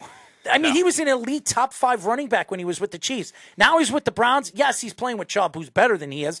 But when he does play, he's not the same running back he was when he was over there with the Chiefs because of Andy Reid. That's why. That's the facts. And he had Alex Smith throwing. Give me a break. Andy Reid's not going to be there forever, right? Andy Reid's getting up there in age, like pretty up there in age, and it's pretty obvious he's not the healthiest guy in the world. So who knows how long he's going to want to be there. I'm excited to see what Patrick Mahomes becomes after that because I think that'll really determine what his legacy is going to be. He's not, Mahomes doesn't have the same luxury that Brady had where he could have Belichick for almost 20 years, or maybe he did have him for 20 years. Like Andy Reid's going to retire at some point and Mahomes is going to be handed off to somebody else. And I think that's when we'll know what he truly is. I know who's going to be handed off to him. Todd Bowles. Come on. I'm kidding. I don't know. Todd Bowles is never getting a coaching job again after this debacle. Okay. They have to figure out. I think defensive coordinator. I think Byron Leftwich should be the coach of this team next year, going into next year, whatever happens with Tom Brady. Now you're hearing that Tom Brady is interested on looking elsewhere for one more year, a final year. San Francisco, you've heard he always wanted to play there. Maybe any of the AFC teams. Maybe he goes back to the Patriots for one more year to try to win a championship with Bill Belichick. Might possibly could happen. Who knows? I don't know why he would. He's got $365 million sitting over there for Fox Sports as a play-by-play guy, which, by the way, he's never had any experience doing. So fail or not fail, the guy is going to be a very rich man. So what does he care about playing football anymore? That just shows you. Yes. Do you know what I think it is? I think he is a guy that cares about his image and his legacy, right? And there's one record that he hasn't broken yet. There's one record that nobody's ever achieved, and that's winning a Super Bowl with 3 different teams as a quarterback, right? Nobody's ever done that. Him on the 49ers, that could happen. That's the situation. I think that's what he wants. I think that's what he tries to do. I don't know if the 49ers want him, but if they do, all signs point to that team being next year's Super Bowl. I think that would be the only team he would take Patriots. less money to go to. It's either them or the Patriots. I could see him going back to the Patriots. Everybody keeps saying he'll go to the Jets. He's not playing for the Jets. He's not playing with the Jets. He hates the Jets. The Jets hate him. Could you imagine the fans rooting for the same guy that demolished him year in and year out for 15 years? As a Jet fan, I would boo the Jets. Okay, I am not going to sit there and root on a quarterback I couldn't stand for years. Okay, I mean, it happened with the Vikings with Brett Favre, so I guess anything's possible. Yeah, well, I'm not doing that. As a Jet It was fan, a hard time for me.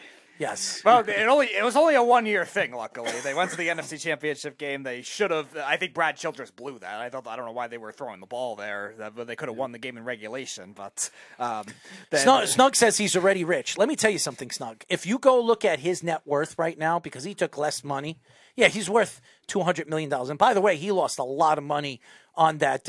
What do they call that? The coin thing, that investment Crypto that or fell whatever, off. yeah. Yes, the crypto that fell apart. I heard he lost like $50 million or something like that.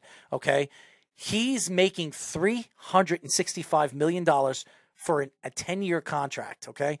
It's more money that he's going to make from Fox Sports. And that's guaranteed. No matter what happens, if they fire him, that is a guaranteed $365 million he's going to get.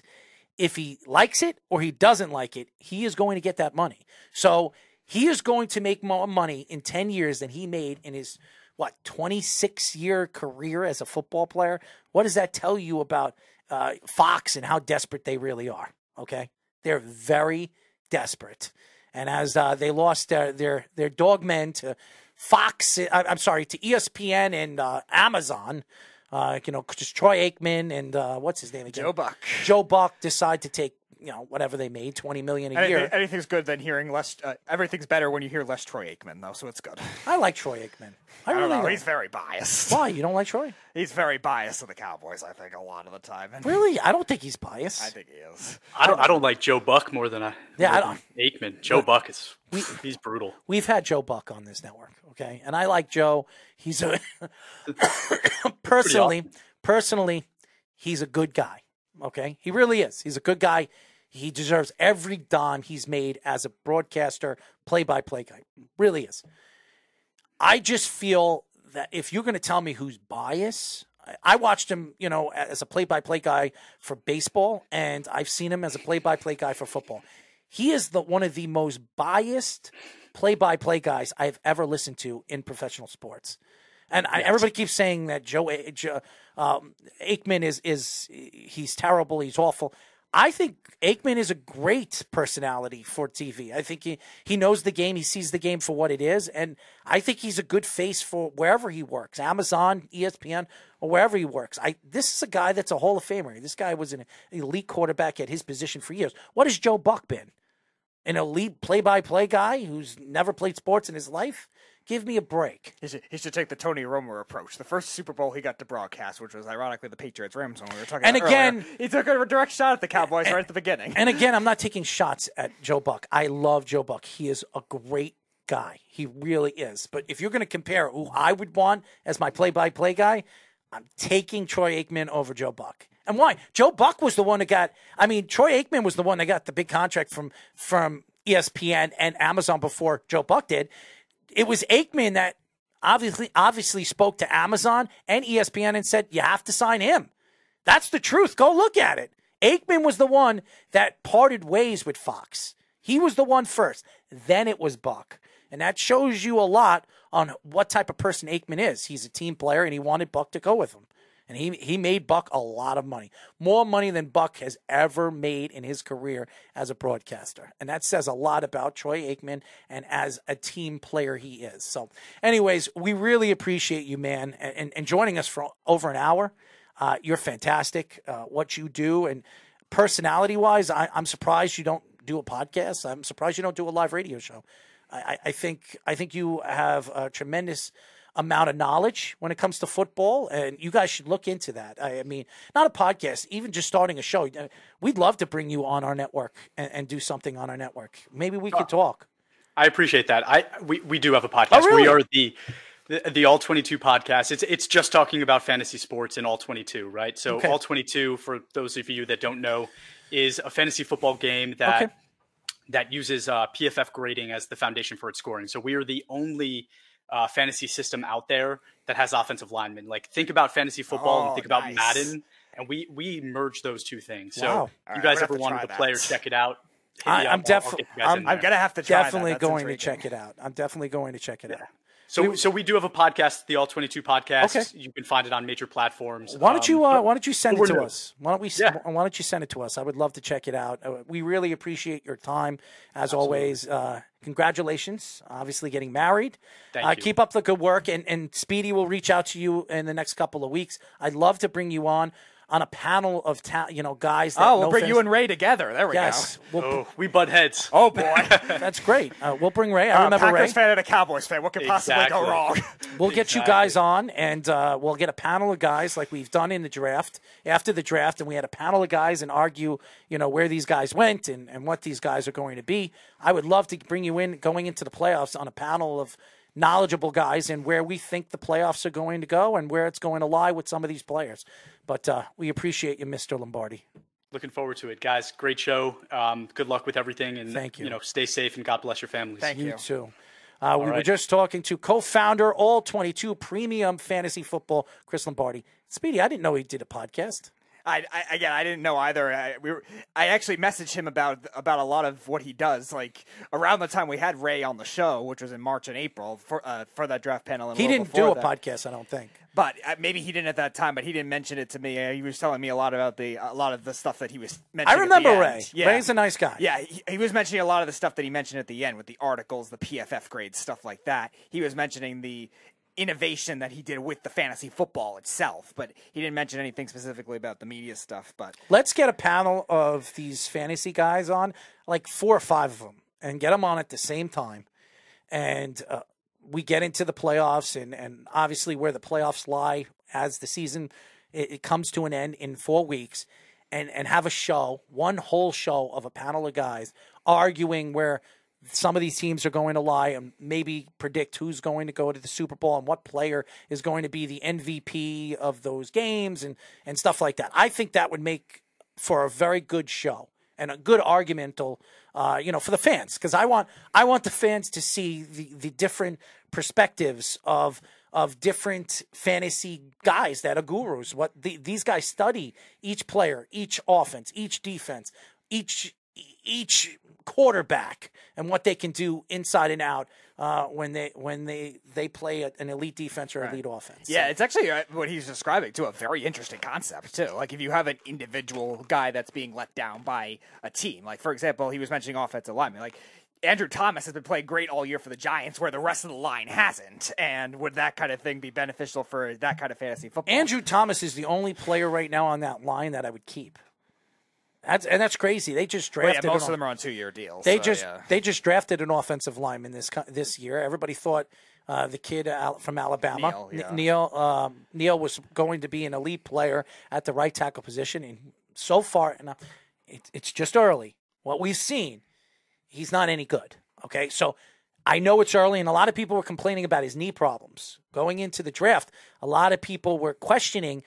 Honestly, if you were to look at the offensive linemen that were drafted this year, I'd take Charles over him in a heartbeat. In a heartbeat.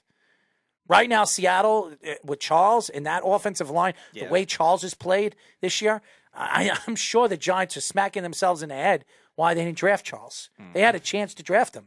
Could you imagine him? No, they were targeting him more from the most part because I think they thought Neal was going to be You could have put Thomas on the right side and Charles on the left side, and you would have an elite bunch of tackles. Thomas has actually played better on the left, though. I don't know if I would have wanted to mess with that, but I think the Giants would have drafted Cross if Neal was gone. I think they were anticipating Neal would be gone and didn't expect him to fall the way he did because Jacksonville drafted weird with Walker. So far, the best tackle in this past draft is Cross. Yeah, by a pretty good margin. Yes, so, by a huge hasn't margin. Played great either for Carolina, and that was the dilemma that the Panthers had too, and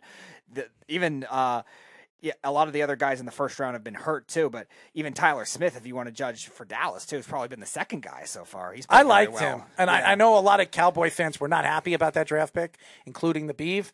But I told the Beeve. That sounds right. I told the Beeve the only reason why he fell as far as he did in the draft was because of the season that he had this year. Last year, he was an elite tackle. Everybody was speaking about him being a top 10 pick, and then the past year he couldn't stay healthy, and then he had problems, blocking because he wasn't 100% healthy the year before he went into the draft. So again, this is what happens. But again, you got to make the right choice for your team. Look at the Jets.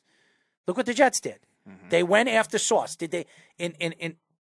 Obviously, Sauce was the corner in the draft. Some people thought Stingley was.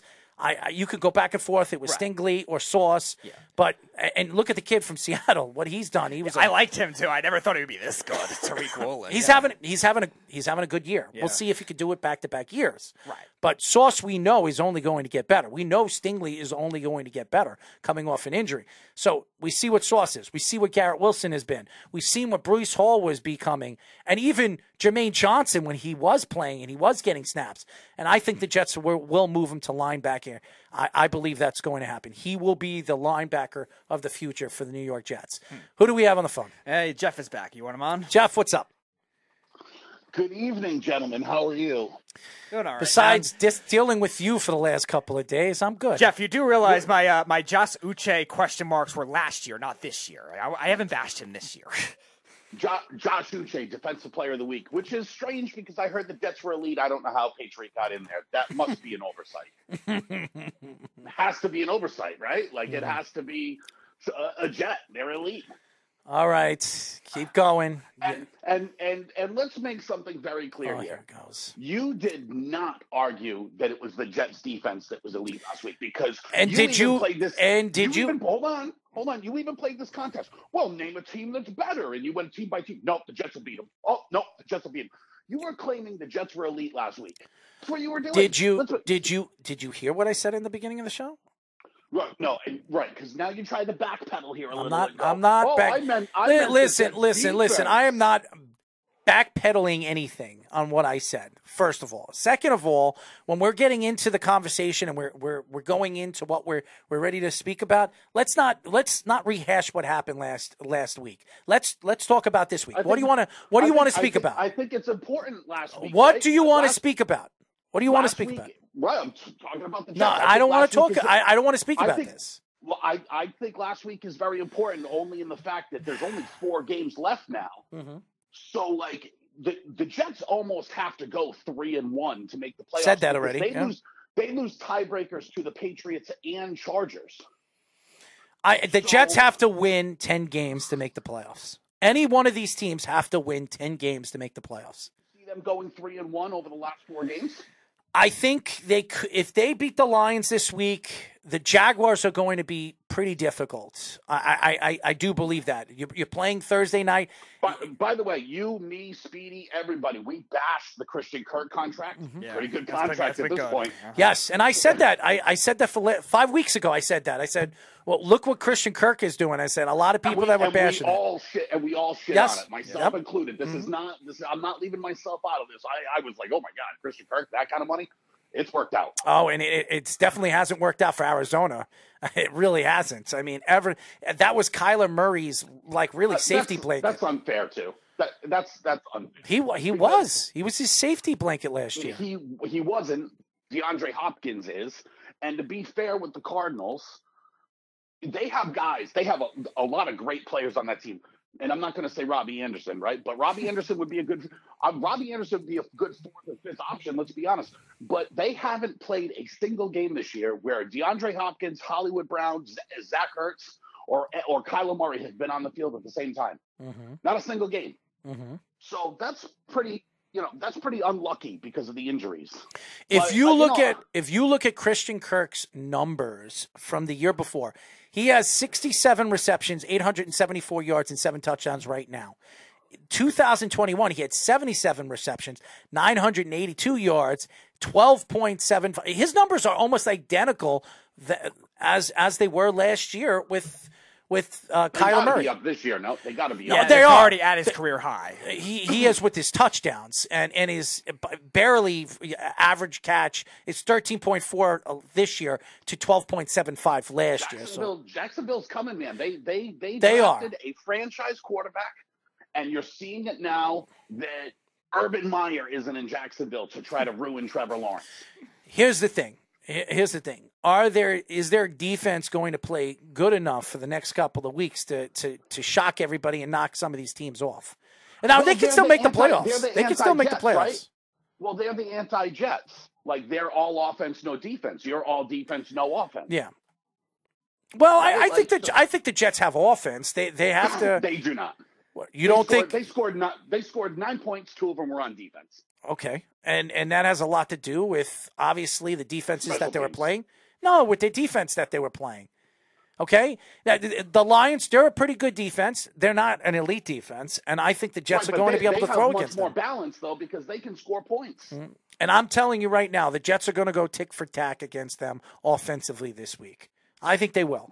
Because I don't trust their. To be seen because you said before, the games Mike White has been in. Yeah. And they haven't won. He's 1-3. He's 1-3. He hasn't won. He's 1-2 this year, and he's 1-2 last year. So right, and the other problem that you have against the Lions is Mike White's hurt, right? So if he takes a sack, if Agent Hutchinson touches him, because does he have broken? He's probably got broken ribs. Does he have? Has it been confirmed or no broken ribs? It's what do they call it? A bruised. I forget what the sternum? Bone bruise. no, it wasn't a bone bruise. It was like something.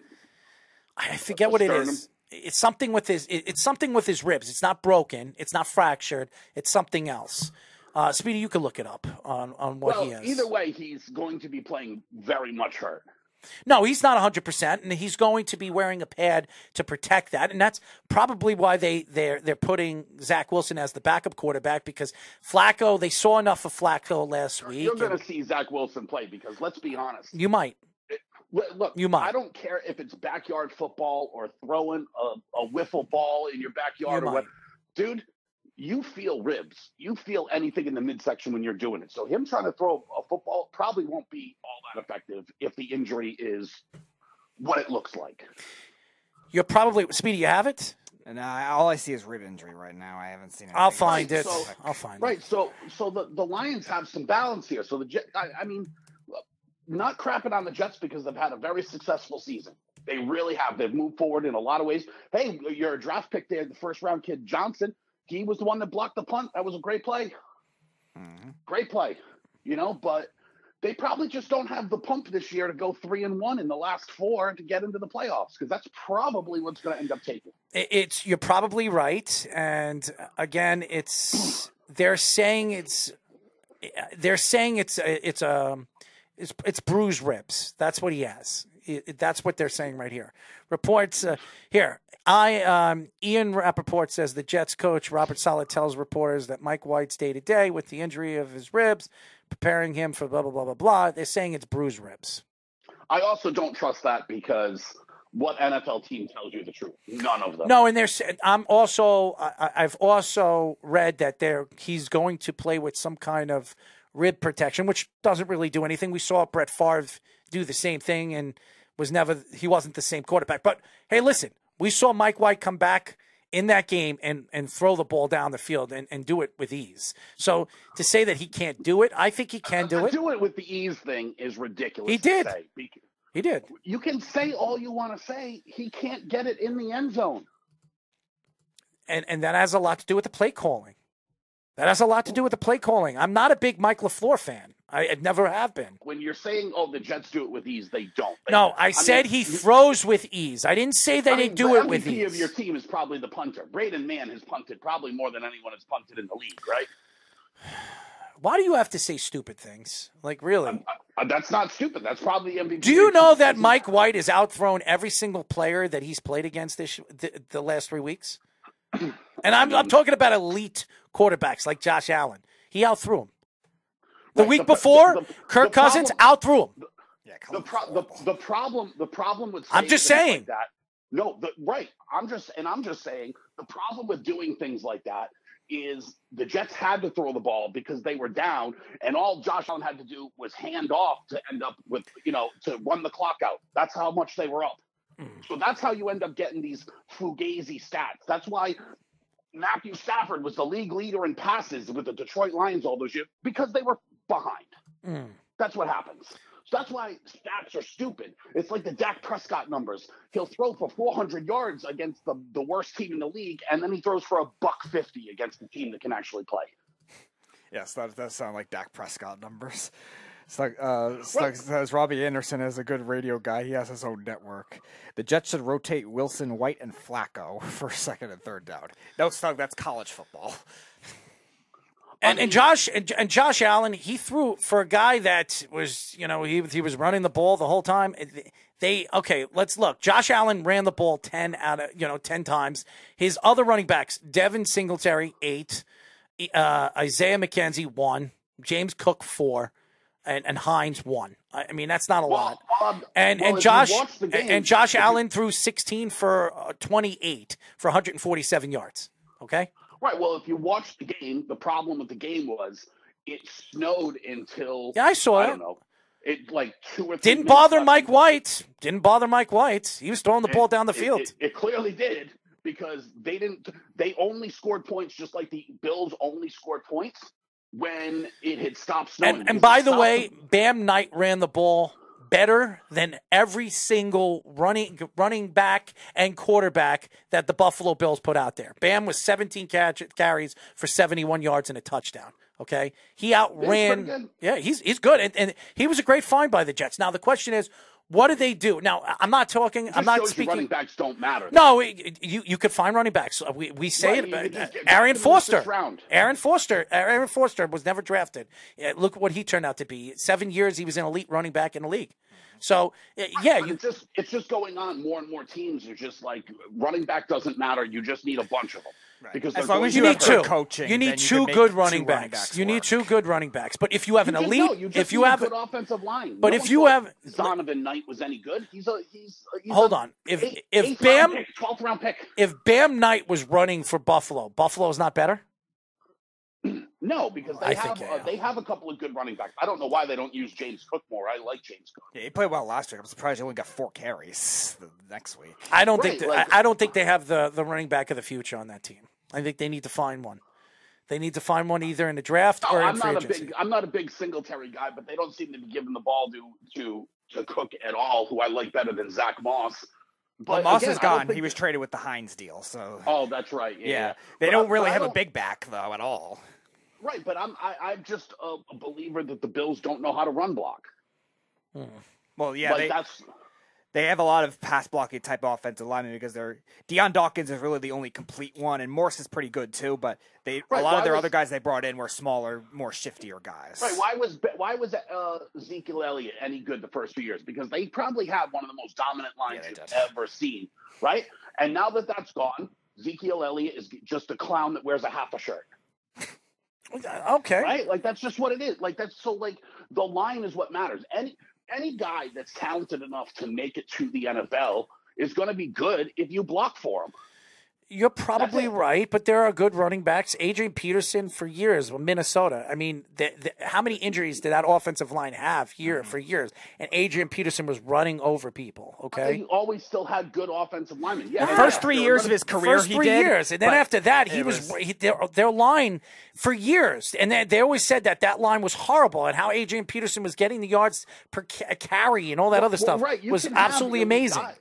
You can still have elite guys, and you're naming top of the league. No, guys. they didn't have it. They didn't have it though. After those first 3 years, they had Bryant McKinney, they had Matt Burke, Steve Hutchinson. Horrible. Two guys that were Hall of Famers. McKinney, I think, could be. And then after that, they drafted Phil Loadholt, who's pretty good. But beyond that, they really didn't have much. Riley Reef came later. And they stuff rebuilt like that. it for the last couple of years. Now they started to. Yeah. But the problem with that thinking is you're naming unicorns, just thinking you can just draft a guy and he's going to be a unicorn. The likelihood of that is zero, like slim to none. Right? Like, that's the likelihood. So if you just draft anybody and have a good offensive line, anybody that is talented enough to make it to the league can run behind it, which is what Zonovan Knight is. He's a pretty good running back. Is he great? Probably not. Speaking but the of offensive line was pretty good. Speaking of running quarterbacks, Kyler Murray tears his ACL. Non-contact injury. That's a significant injury. Now going into the offseason, I saw Josh Uche come in and it just snapped. It went ow before he even got there. When you think about Kyler Murray and what this does to next year and their coach, who obviously Kingsbury, who got a lot of money this past offseason, an extension, the questions are going to be, if they lose 3 or 4 games in the beginning of the season, even without Kyler Murray, which he will not start this season as the starting quarterback because this is the end of the season. It takes at least 11 months to heal an injury like this. 8 months. Well, I'm hearing that he could be out 11 months. I heard 10, so I would imagine he's going to miss some games.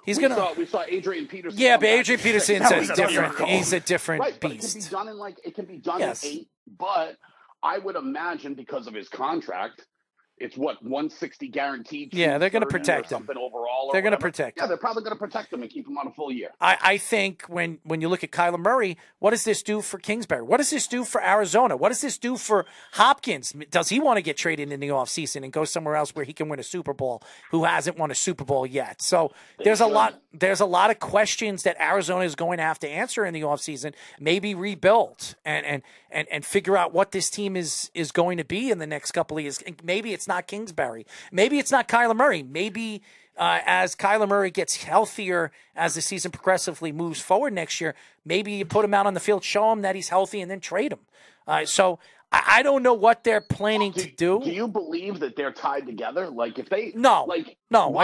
Why would they give Kyler that money if they're going to fire Cliff Kingsbury. It just doesn't make sense. Well, they Any other extended coach him that too. comes in- They extended him too. first. They extended him too. They extended him an extra 3 years. Right, but why would it make sense that they would fire Cliff Kingsbury? Like that's like they Not they right did now. All of this. Not right now, but if you go into the season next year, this is a team that was a playoff-bound team going into the year. A lot of experts thought that this was a playoff team. They had a good, talented defense. They were coming back healthy. Their offensive line was the healthiest it's ever been for over 2 years. 2 years. They have Justin Pugh, this guy was a Pro Bowl, guard and all this other stuff. Everybody thought, and even you with Javen Collins and all these different David Collins. David By Collins. the way, the refs robbed him again. Yes, they on did. Monday I night. know. But what I'm Making big play after big play, and the referees are just trying to ruin his career. What I'm saying is that this team was supposed to make the playoffs or be playoff bound. They weren't even close this year. And now going into the offseason, they're in Hard Knocks. And by the way, I love that they're doing Hard Knocks in the middle of the season because it's very intriguing on how these teams prepare for the games.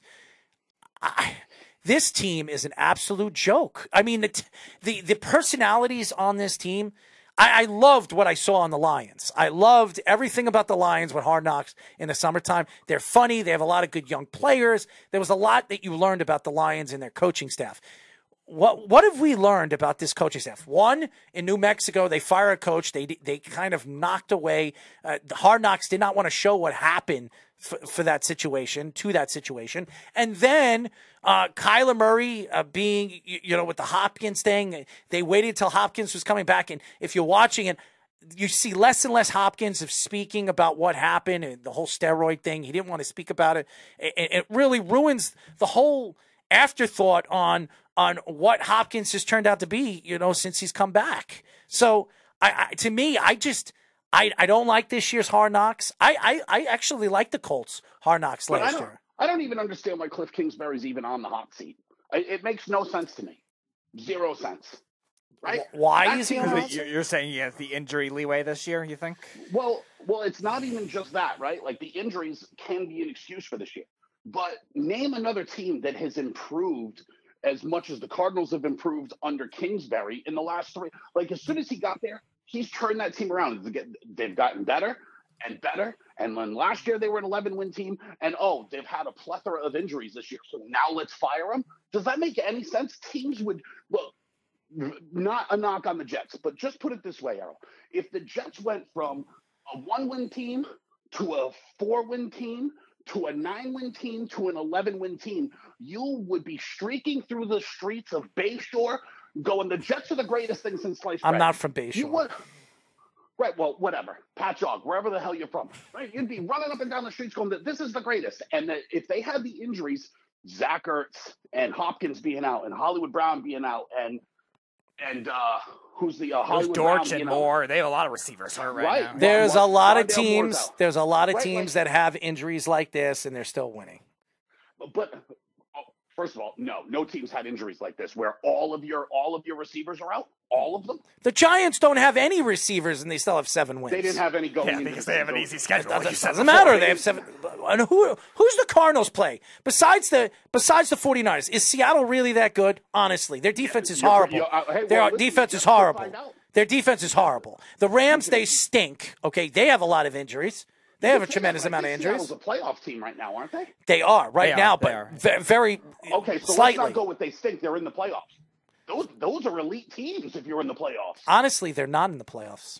No, they're not right now. The Giants, because they tied, have the tiebreaker right now. They're not in the playoffs. So Seattle right now, Oh wow, I would have thought that they were. because the Commanders and Giants tie, it's actually helping one of those. Doesn't teams matter. stay They're not in the spot. playoffs. So that's why they're not Right, okay, in they're not in the technically playoffs, right but now. Yeah, they're still a pretty good team. they're a better team than the Giants are. Their defense is Hold on. their defense is horrible. First of all, you guys need to pump the brakes. Going into this season, we were like, that's going to be a 1-win team. They've traded away Russell Wilson. They've traded all these pieces. Going into the season, we're like, I think I they're gonna predicted they stink. were going to win 3 or 4 games. That's what I predicted. too. Yeah. Yes. Okay, right. So this is what I'm saying. You had them as, Yeah. and listen, I did too. I'm not throwing stones here. No one thought they were going to be any good.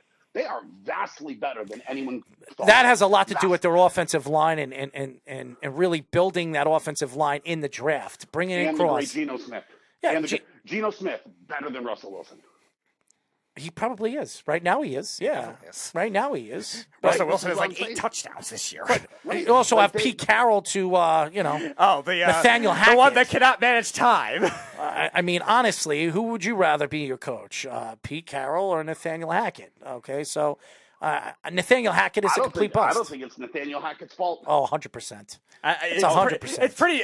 Dude, it's one of the 3 worst individual Jeff, years he doesn't that know how they've to coached control in his recently. players. Or the time, I or mean, anything. look at They on the had to hire side, a time management on the guy. sideline, one of your best defensive players are going over there to your quarterback and yelling at him.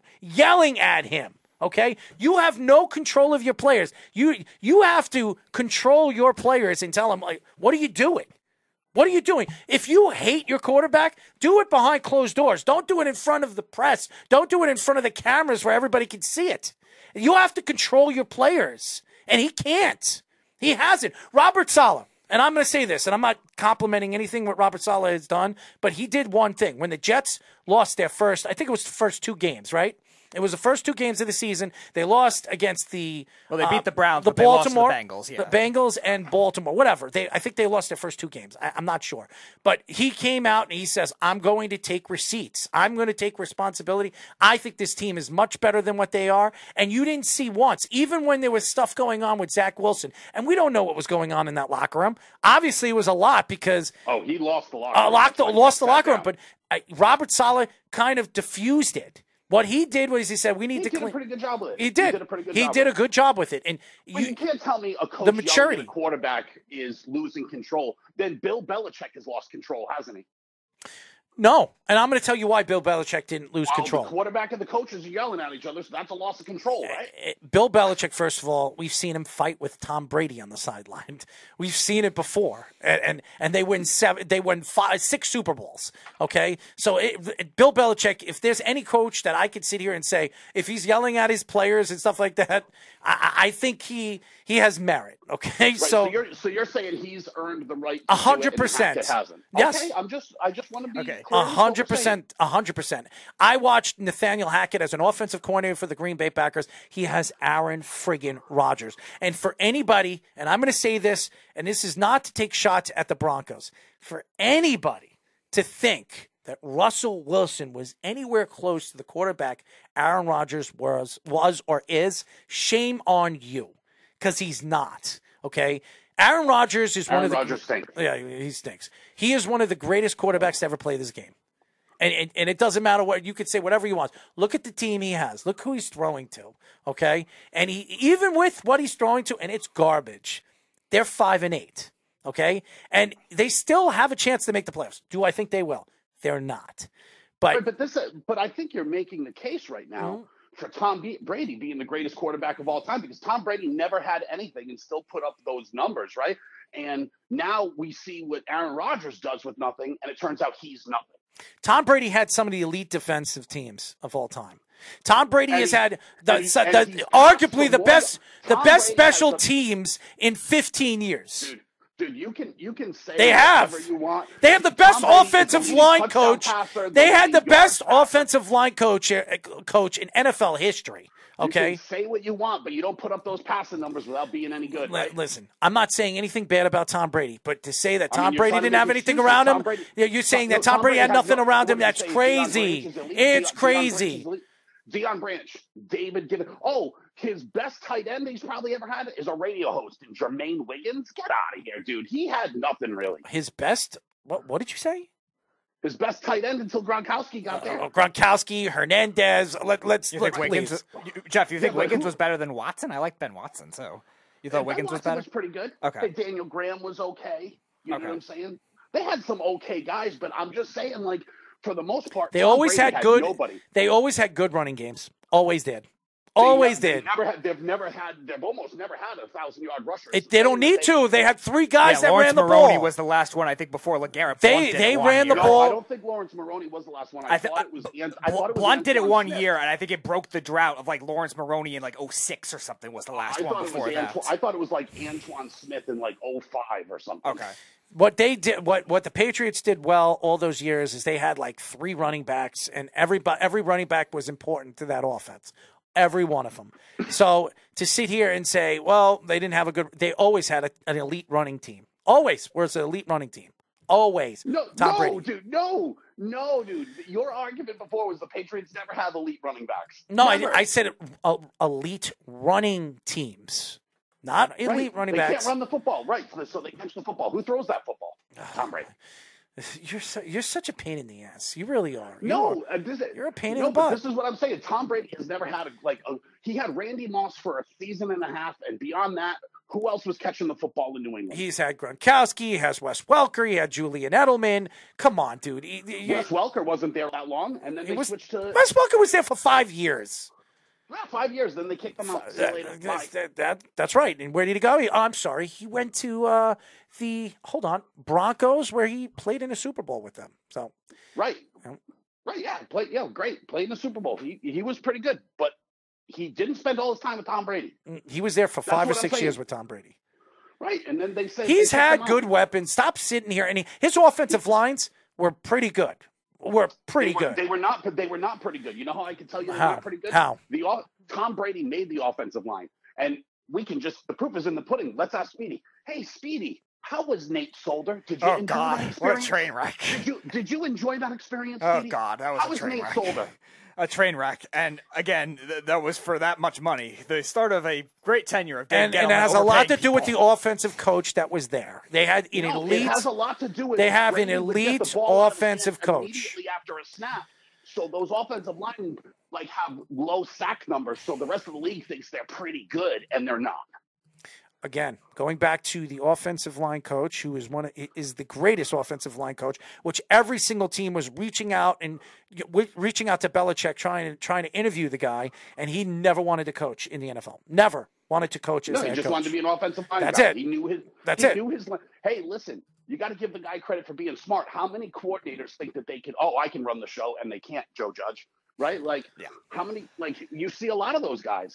And he was Josh McDaniels. Say Joe Judge. At this rate, I don't want another ex-Patriot player to come to the Giants. Every single Patriots coach, practically, that's left Bill Belichick, have not succeeded. Do we count Mike Vrabel? What? Vrabel, yeah, he was a linebacker coach. He was never. But I don't think he was with the Patriots. He was with Houston. No, he was. He was with the Patriots. He was the linebacker coach for a little bit. How about do we count Bill O'Brien? Bill O'Brien's been successful. Bill O'Brien stunk as a coach. He stunk. Wins the only reason championships at Alabama.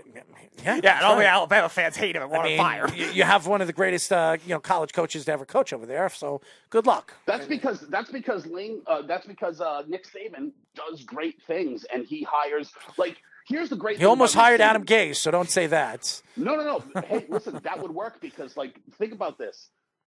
Anytime any business is successful, look at Alabama as a business. Mm-hmm. If you look at any successful business, the person at the top never thinks he's the smartest person in the room and always hires other really smart people. Steve Sarkisian was an OC for him. Lane Kiffin was an OC for him. Bill O'Brien, he's hired some really successful dudes because, you're gonna laugh, but Nick Saban takes the ego out of it. He's got a big ego for sure. But not really when it comes to. Did you ever see the documentary, The Two Bills? Yes, of course. Okay, and then did you see the documentary with Bill and Nick? Did you see that documentary? Which Bill? Which Bill? Bill Belichick and Nick Saban. They did a documentary together.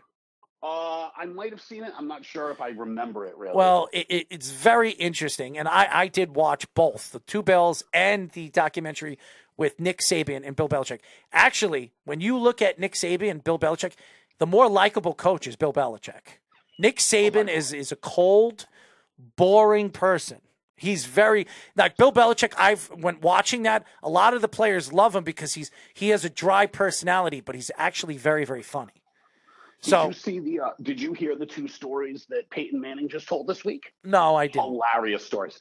So Bill Belichick hated Art Modell because Art Modell moved from Cleveland to Baltimore. He was the guy that pulled that off. Right, that whole thing. Or Indianapolis, whatever it was. No, it was Cleveland. We moved the Browns to the Ravens. Yeah. Right, okay. So he picked Peter Boulware one of his early seasons for the Pro Bowl just because he knew that Art Modell would have to pay him $2 million for making the Pro Bowl. So he did it to punish Art Modell. And then the other thing that he did, which everybody laughed at, was there was some center. I don't know who it was. You can look up the story or whatever. There was some center that was playing, and the center for the Pro Bowl got hurt, and he picked this other center just because he was dating Pamela Anderson, and he thought it would be cool if the players got to. Oh, I did hear Pamela that. Anderson. Yeah, I did hear that. You're right. I'm looking up who Bill the center Belichick is. did that?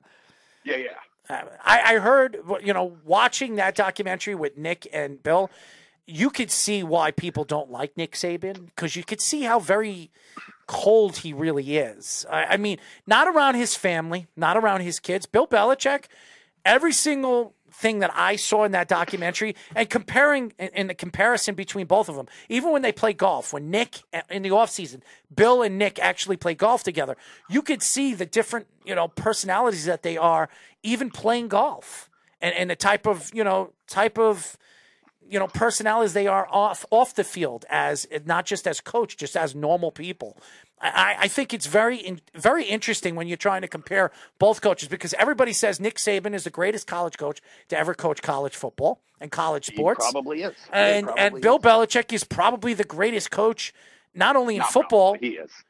No, I'm talking about greatest coach in professional sports history.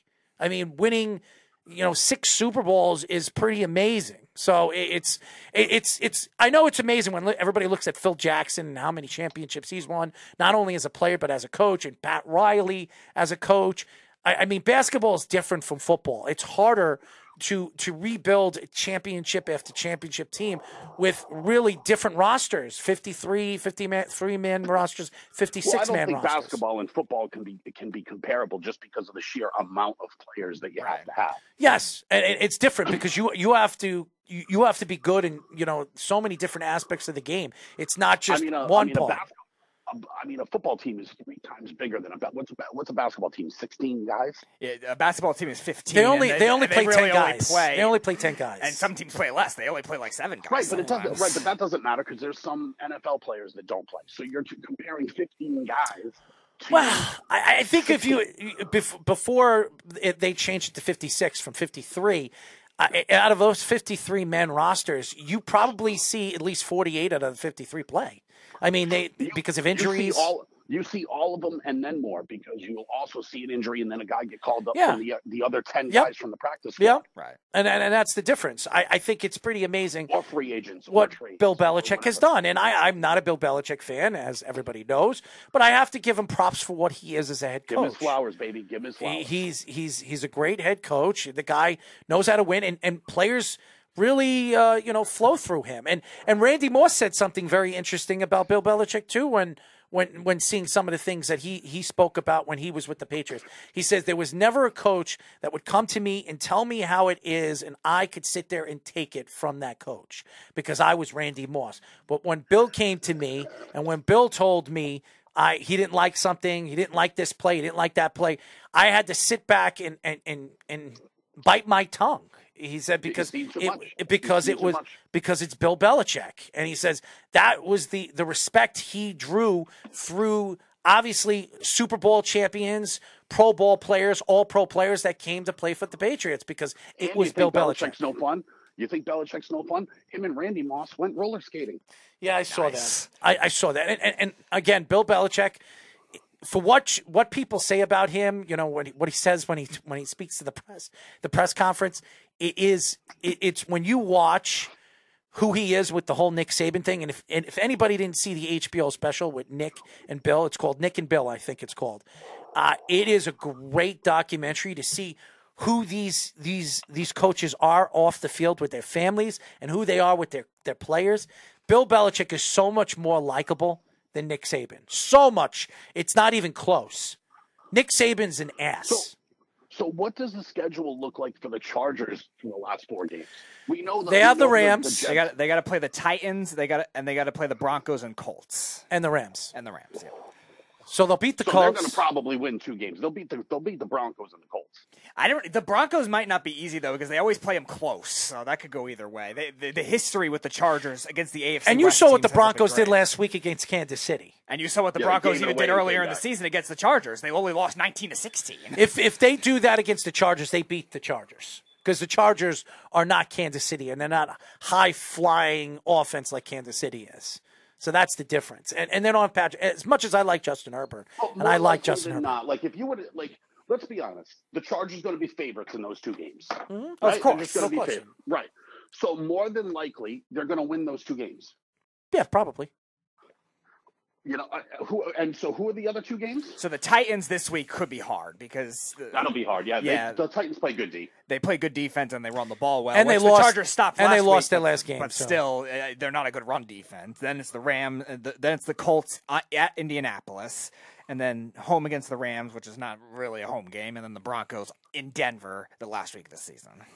I mean, so they have 4 very winnable games. Will they win all of them? No, certainly they won't. But you can't also buy that Miami's going to win every one of their games. They're 8-5. They could lose this week going into Buffalo, and they could fall out. They could very much fall out. I like McDaniels. I think he's a great young coach. He's funny. He's small. He looks like a little leprechaun.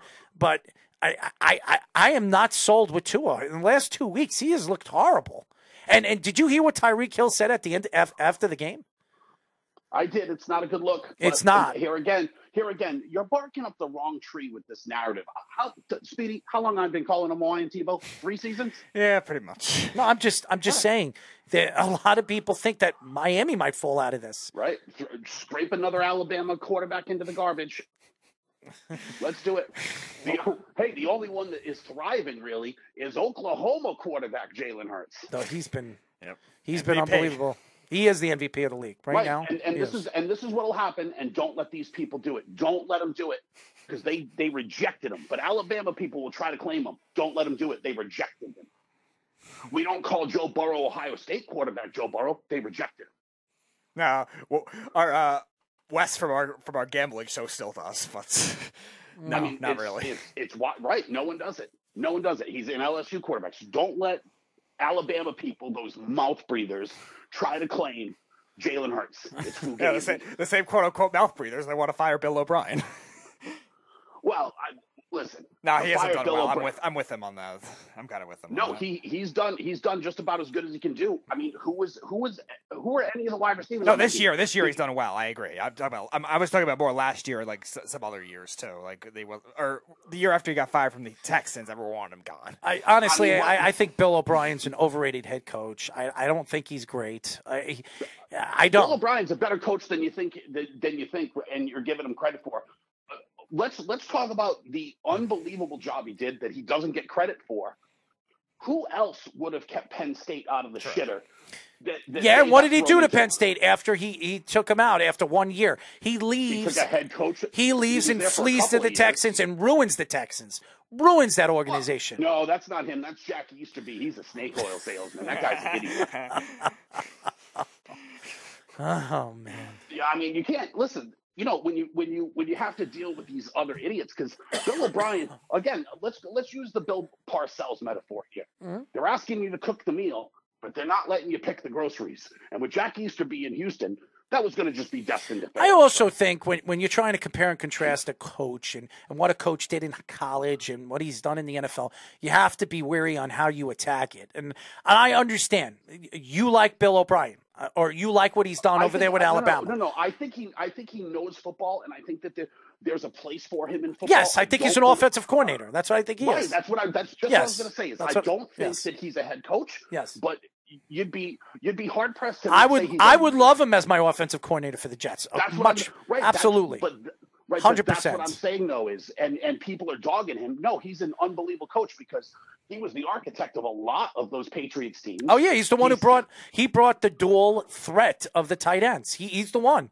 Well, that's Belichick, but he had to cook up the offense. But O'Brien had to cook it up, and he's the one who cooked that up.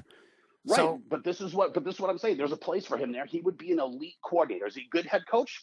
No. Is he a good college head coach? Yes, but that's apples and oranges, right? So there's a place for him there. He could be an elite coordinator. That's why I have just trouble going, all these failed New England guys. That's not a failed New England guy. That's a guy. I'm talking. I'm speaking. Any team in the league would love to have as a coordinator. I'm speaking really about as a head coach, not as an offensive coordinator. Which he was a below-average head coach, but I think it got really worse when he started to become a GM too, and that really messed everything up. But Errol, you can't do that either, though, because You just spent 20 minutes going on and on about how Dante Scarnecchia was the best offensive line coach maybe to ever do it. So you can't look, in the NFL, it takes a whole group. It's not just one guy. There are better leaders than others. Speedy, am I one of those guys that always say it's the ultimate team sport? Yeah. I'm always the one that says it. Always the one. I understand that, but you can't go, these New England guys don't work, because they do. And everybody gives when I listen to people say that it's just Tom Brady, that's why they won the Super Bowl. I say it's a joke. That's not true. They have to have a team to win. Tom Brady played a big part of it, but they need the coaches, they need the offense, they need the defense. Right, but there's also guys that do more with less, right? That's fine. That's fine, but it wasn't just Tom Brady that won those Super Bowls. It wasn't. No, I understand that.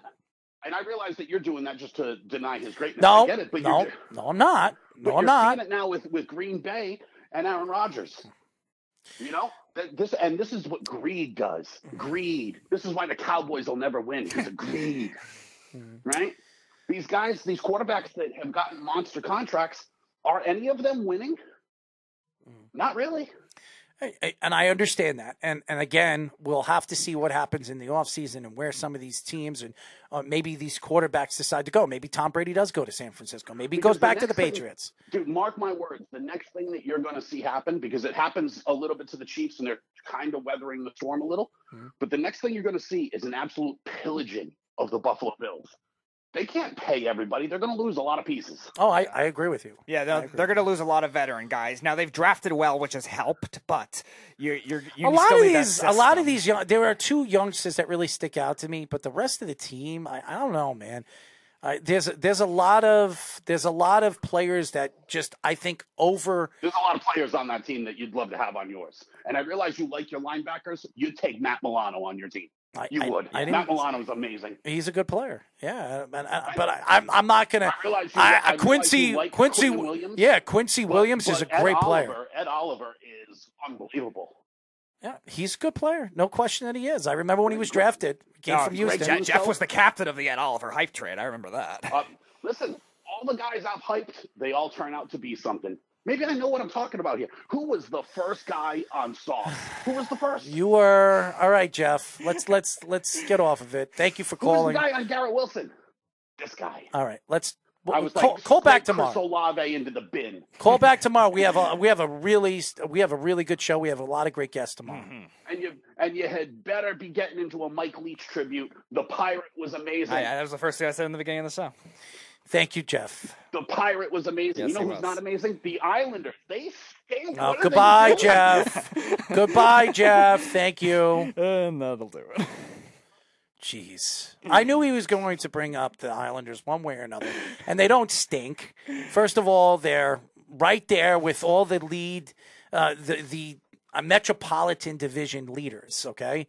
Obviously, New Jersey is still up there, but Carolina's only 3 games ahead of them, and who's the other team ahead of them? Pittsburgh is 3 points ahead of them. So it's not by much, and the Islanders need to start playing better, and maybe they add another big offensive weapon.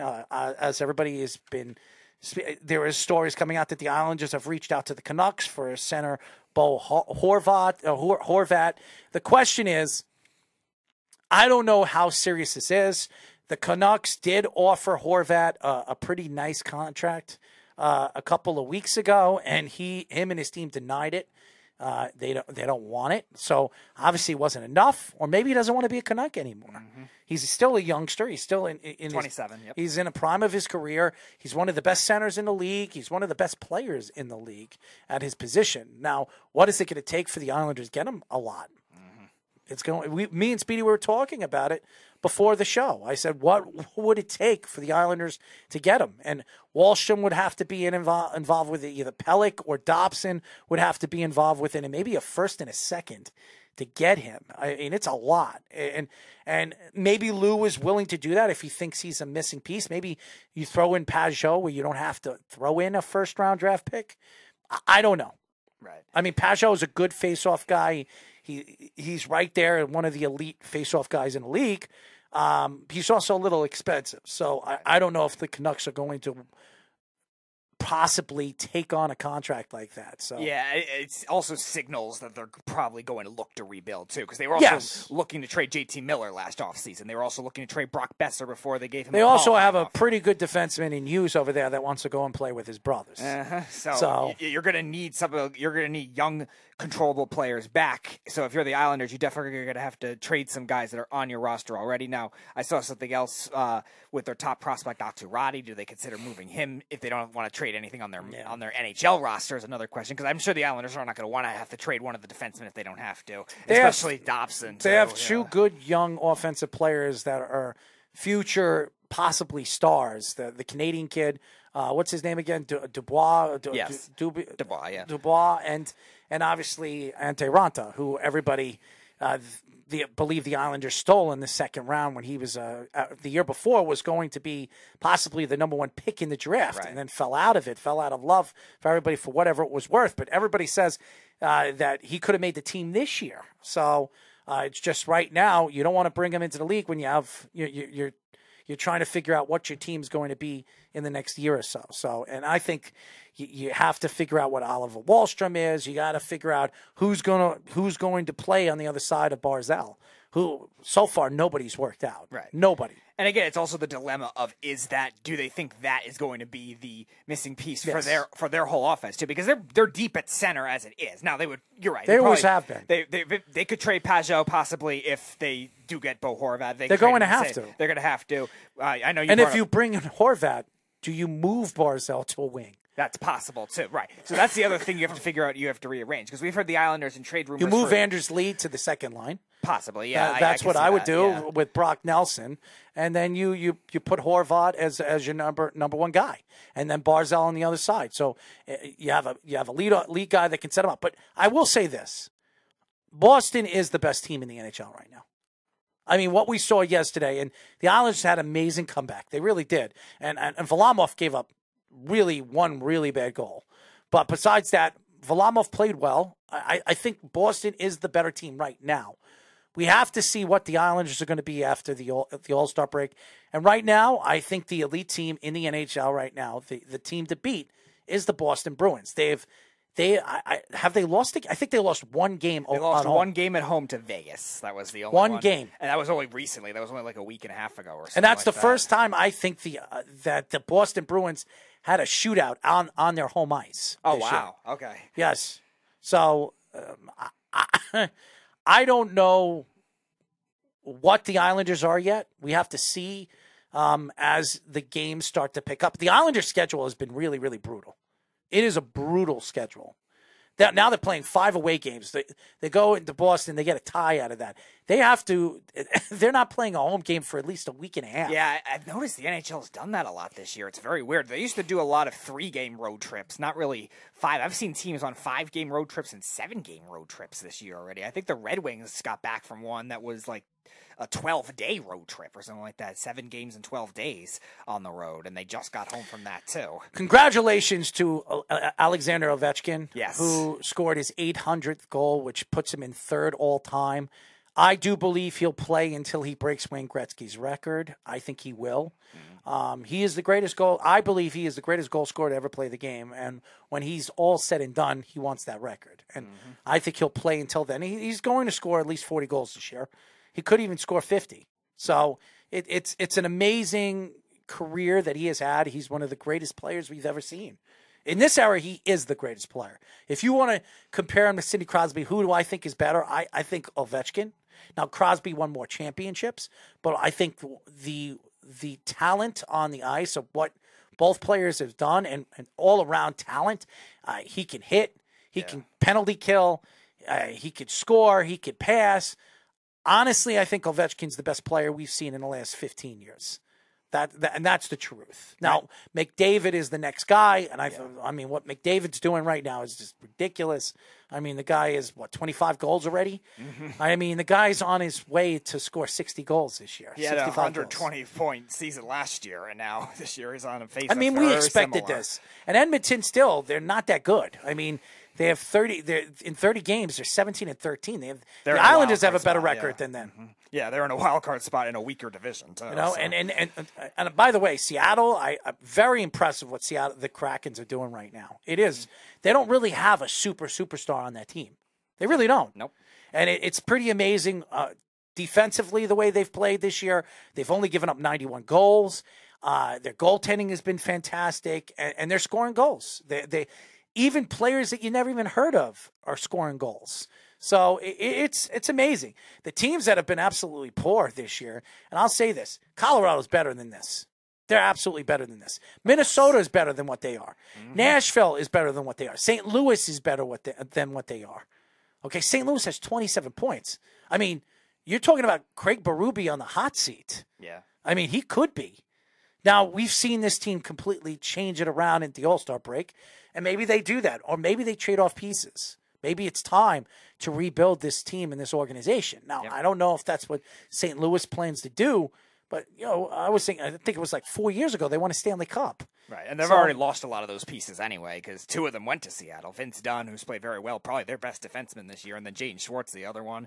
And they've been in rumors, obviously, with Tarasenko and the Islanders, too, and all the goaltending debacles that they've had. Binnington's been awful this year, and Husso, their backup last year, is in Detroit playing well. And to me, like I said, the best team in the NHL, even by record, is the Boston Bruins. They are really very hard to beat. And home team-wise, they're elite. So if they have home ice advantage throughout the playoffs, watch out. I mean, Boston's going to be hard to beat. But again, this might not be the same Boston team in the second half of the season. Maybe they find an injury or two that could hurt them. It doesn't matter who's in the net, Swayman, Ullman, whoever it is, they're winning. Yep. So, and their defense has been sensational, and they don't even have their top defensive players still. They're missing one or two of them. Yeah, and the question with them was always depth, and they finally have it this year. Will it continue the whole season's another question. But the Bruins last year, the problem with why they couldn't get a higher seed is they were always just so top-heavy. They had great Pasternak was probably an MVP candidate before he got hurt and stuff like that, but their bottom six was awful. I mean, Vegas is having a great year, so obviously they bring in the Bruins ex-head coach, and then obviously the Bruins bring in a coach that understands this offense, understands this defense, and it's helping them, figure things out. And their goals against is the best in the league. I mean, they have the best goals against average in all of the NHL, and that says a lot about the coaching and what they have done. So, congratulations to the Bruins. They've been a fantastic team. So. It's weird. Three surprising coaching firings last year were Boston, the Islanders, and I seem to remember somebody telling us that Boston is not going to be good. This is a bridge year for the Boston Bruins. Either. No, it was Jeff that said. Jeff did too? He said he said last year, with all the injuries that they have and going into the season with a new coach, they're not going to be any good until the second half of the season. That's what he said. Yeah, I didn't he says because of all the, but boy, was he wrong about that. Yeah. Okay. There have been three coaches, Boston, the Islanders, and Dallas, all strangely fired their coaches. Their coaches went to new spots. Vegas, obviously, getting the Bruins coach. Rick Bowness for Dallas went to Winnipeg. And Winnipeg and Dallas are both top two in their division right now. And then the Islanders are improved with Lane Lambert now instead of Trotz. Now, Trotz obviously hasn't gone somewhere else. We'll see where he goes. But still, all improvements on that front. The Mets sign, I want to get into some baseball conversation. The Mets sign Japanese pitcher Kadai, Senga, I'm sorry, I always mess up his name, Senga, who pitched very well in Japan for the last 10 years. Okay, he's, I think, 29 years old.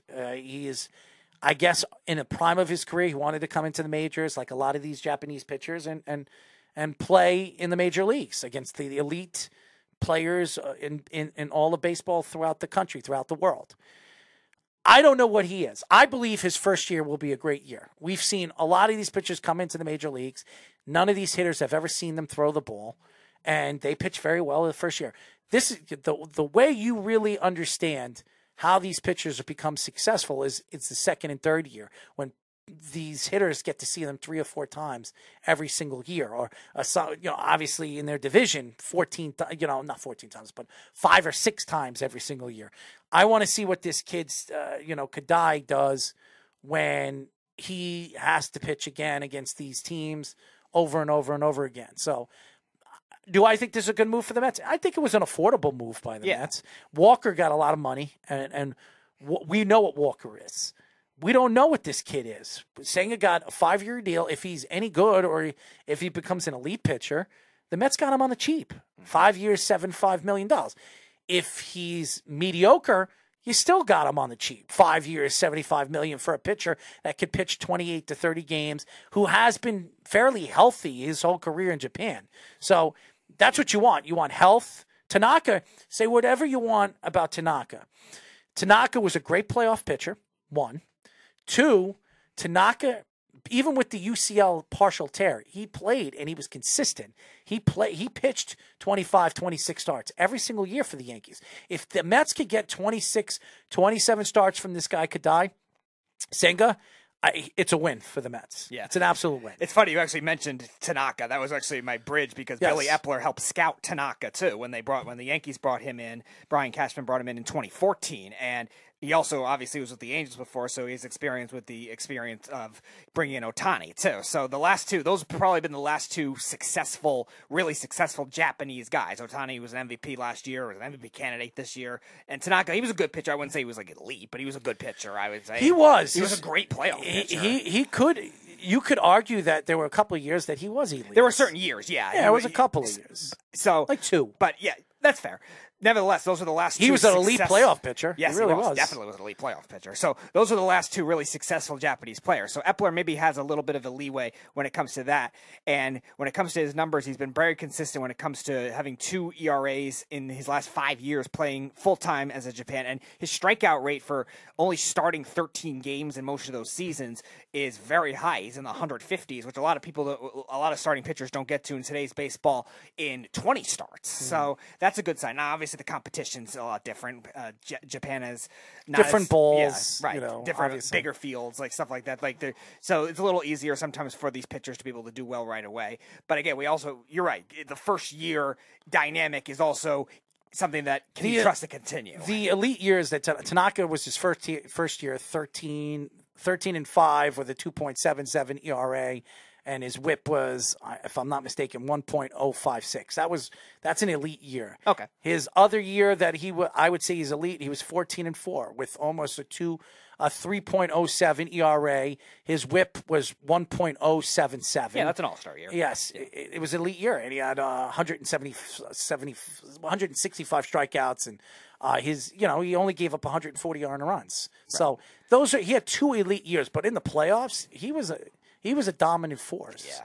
He was very hard to hit in the playoffs, and so I would say he had elite years. Now, I don't know what I don't know what Kadai Senga is going to be with the Mets in the National League East, which you're playing against the Braves.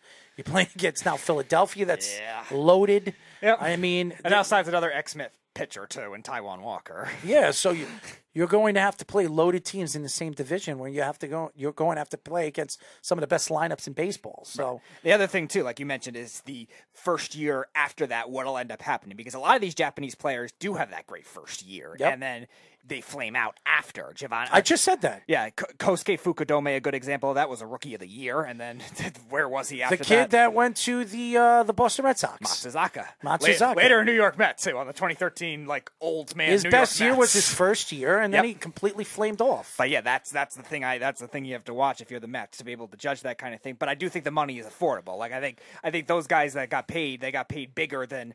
I think Ohtani got paid the most, but I think beyond that, the other guys got paid more than Senga did. So I think that at least the money will work. The Giants signed Carlos Correa to a 13-year, $350 million contract. He had a pretty good year with the Twins. He did.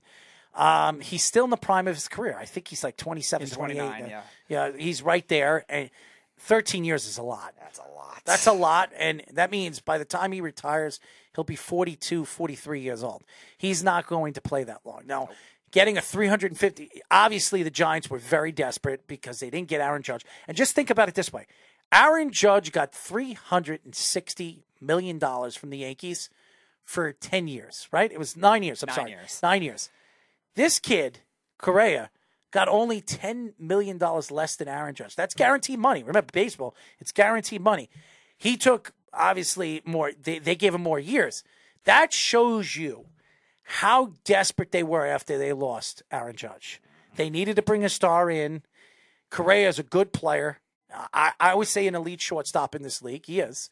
But being that he is 29 years old, only 2 years younger than Aaron Judge, to give him only $10 million less than Aaron Judge. Yes, Aaron Judge is making more yearly because of the years that he got from the Yankees.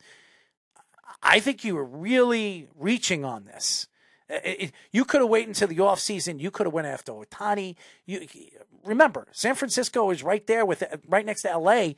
where the Angels are playing. He might have gone to the Giants. Maybe you wait for Soto. Maybe Soto becomes available. There's a lot of players that are Machado is going to be available next year. He's going to opt out of that the San Diego contract because he's going to want more money, especially if he has a big-time season. I mean, you could have taken a flyer on the kid, the shortstop for the Padres, who just got suspended. Tatis.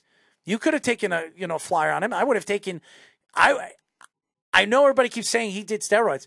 I would take more of a flyer for him, being that he's only 23, 24 years old, than taking a 29-year-old player and giving him 13 years. Yeah, for a contract that long, yeah, I would say. Definitely. I mean, Tatis got like a 10-year deal, which is, I think he has 8 years left on that deal, but it's an affordable contract. It's a really good contract. It's the average annual value for Tatis's contract is only 25. So comparatively to that, Correa's is 26.9. I've been hearing that the Yankees are interested in that. I heard that too, which is very interesting to see what his market is right now with everything. Now, the question is, are the Yankees going to be willing, if they give Rodon that contract, are they willing to overpay for 1 year to pay Tatis and then wait until the offseason when you're losing contracts like Donaldson and all these other guys? There's like 5 or 6 guys coming off next year and just taking a flyer on Tatis, and maybe they hit right on Tatis.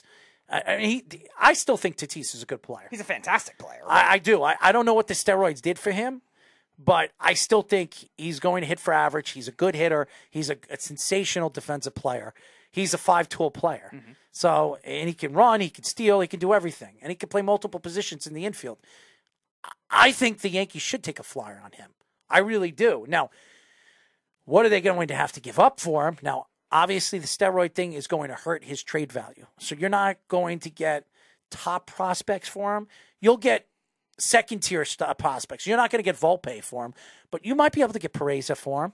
Pereza and maybe another prospect, maybe a Dominguez, who's another prospect for them. Are the Yankees willing to trade Dominguez, a switch hitter, to go to San Diego if they lose Machado or lose Soto in free agency next year? So it's definitely interesting, and I think the Yankees should look at that. The other question is, because they're a really good team already, are they going to want prospects, or maybe they just want other guys to help out Isn't their team Tatis right a lefty? No, he's a righty. Righty. He's a righty, but again, even so, the Padres just went to the NLCS. Like, why not? Machado's a lefty.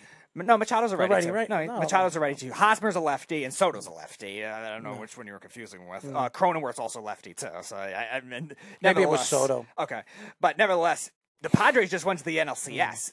Maybe they make a trade to win now, get more pitching depth or something like that, because they're not going to be able to pay everybody. They just paid Bogarts all that money, and that's why the trade rumors are swirling with Tatis. And also, because of that value, how much is that going to be worth in the prospect? Because as great of a player as he is, one, he's always hurt, and two, is there the extra baggage between the motorcycle accident and the steroid thing now is another question. And the Padres, you're talking about it with the locker room stuff earlier. I don't think that has anything to do with anything. It could value, depending on what team does it, it could make an impact of the what the trade steroid value thing is the most important thing.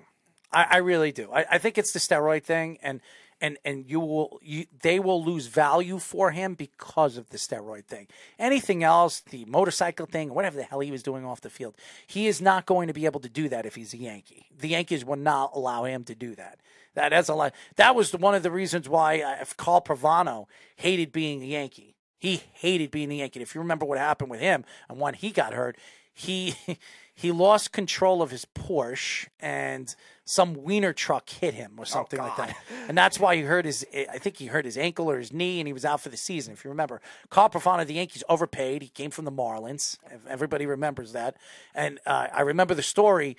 The Yankees told him to be a little bit more careful when he drives his Porsche and all that other stuff. And the Yankees hated him. I'm telling you, the Yankees hated Carl Pavano, and the fans hated Carl Pavano, because the time that everybody thought that Carl Pavano was going to take his game to the next level, coming to New York, he grew up a Yankee fan. If I'm not mistaken, he was from the Connecticut area. I don't quote me on that, but he grew up a Yankee fan. I did know that. He wanted to be a Yankee very, very badly, and it just didn't work out here. Now, I don't know what Tatis is as a player still without the steroids, but I think the Yankees, if they can get him, if you could trade a Pereza and maybe two other, prospects, maybe you don't have to trade Dominguez and Volpe. If you can take a flyer on Tatis and hit on this could be a very big steal for the Yankees. And bring in Rodon. I mean, you had the best offseason.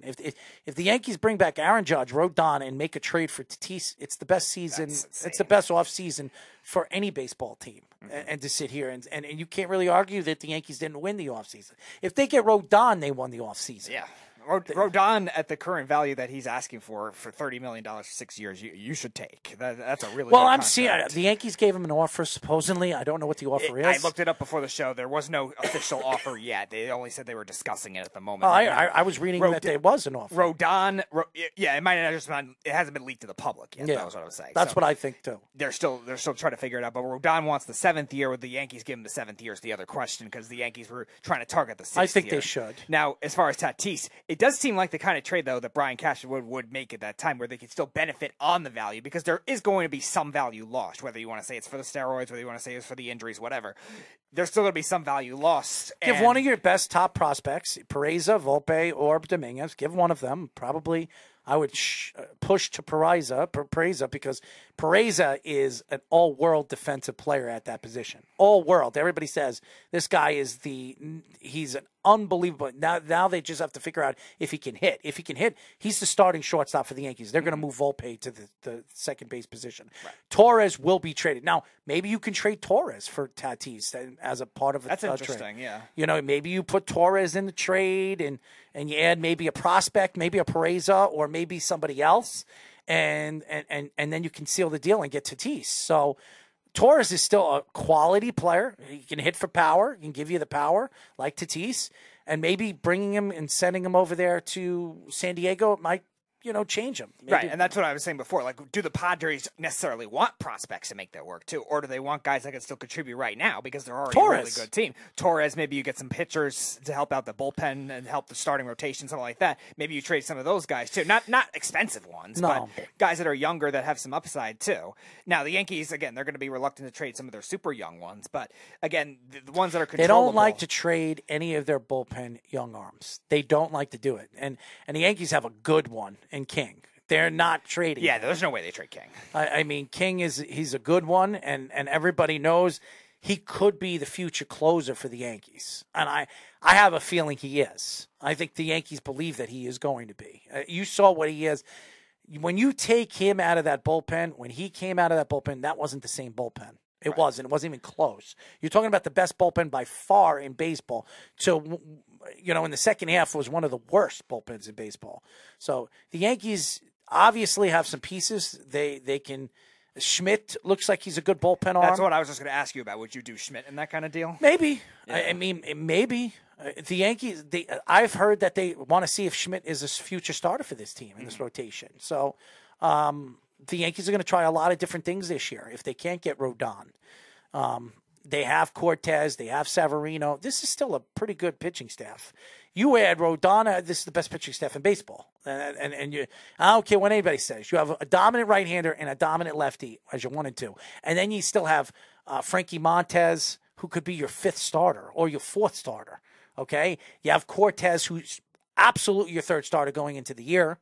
And Severino, your 4th. And then you have the guy that they made a trade for, who at one point 2 years ago was one of the elite pitchers in baseball. Right. He was a top 6, Cy Young candidate. So you could have the best pitching staff in baseball. Yeah, the only reason I say multiple pitchers, too, potentially, is the Padres have also been... Maybe you trade Frankie Montez. Maybe. The only reason I say that is because the Padres have also been trying to shop Mike Clevenger, too, because they paid him a lot of money, but he's been hurt all the time, too, and the Padres found other guys without him. They just paid Blake Snell, too, who's been kind of underwhelming since they got his contract. Not bad, but definitely not to the same level they traded him for. And then they paid Musgrove, too. I think the San Diego Padres and the Yankees are good trade partners. They really do, because the Yankees have pieces that they can trade away. They could also trade, what's his name again, their outfielder?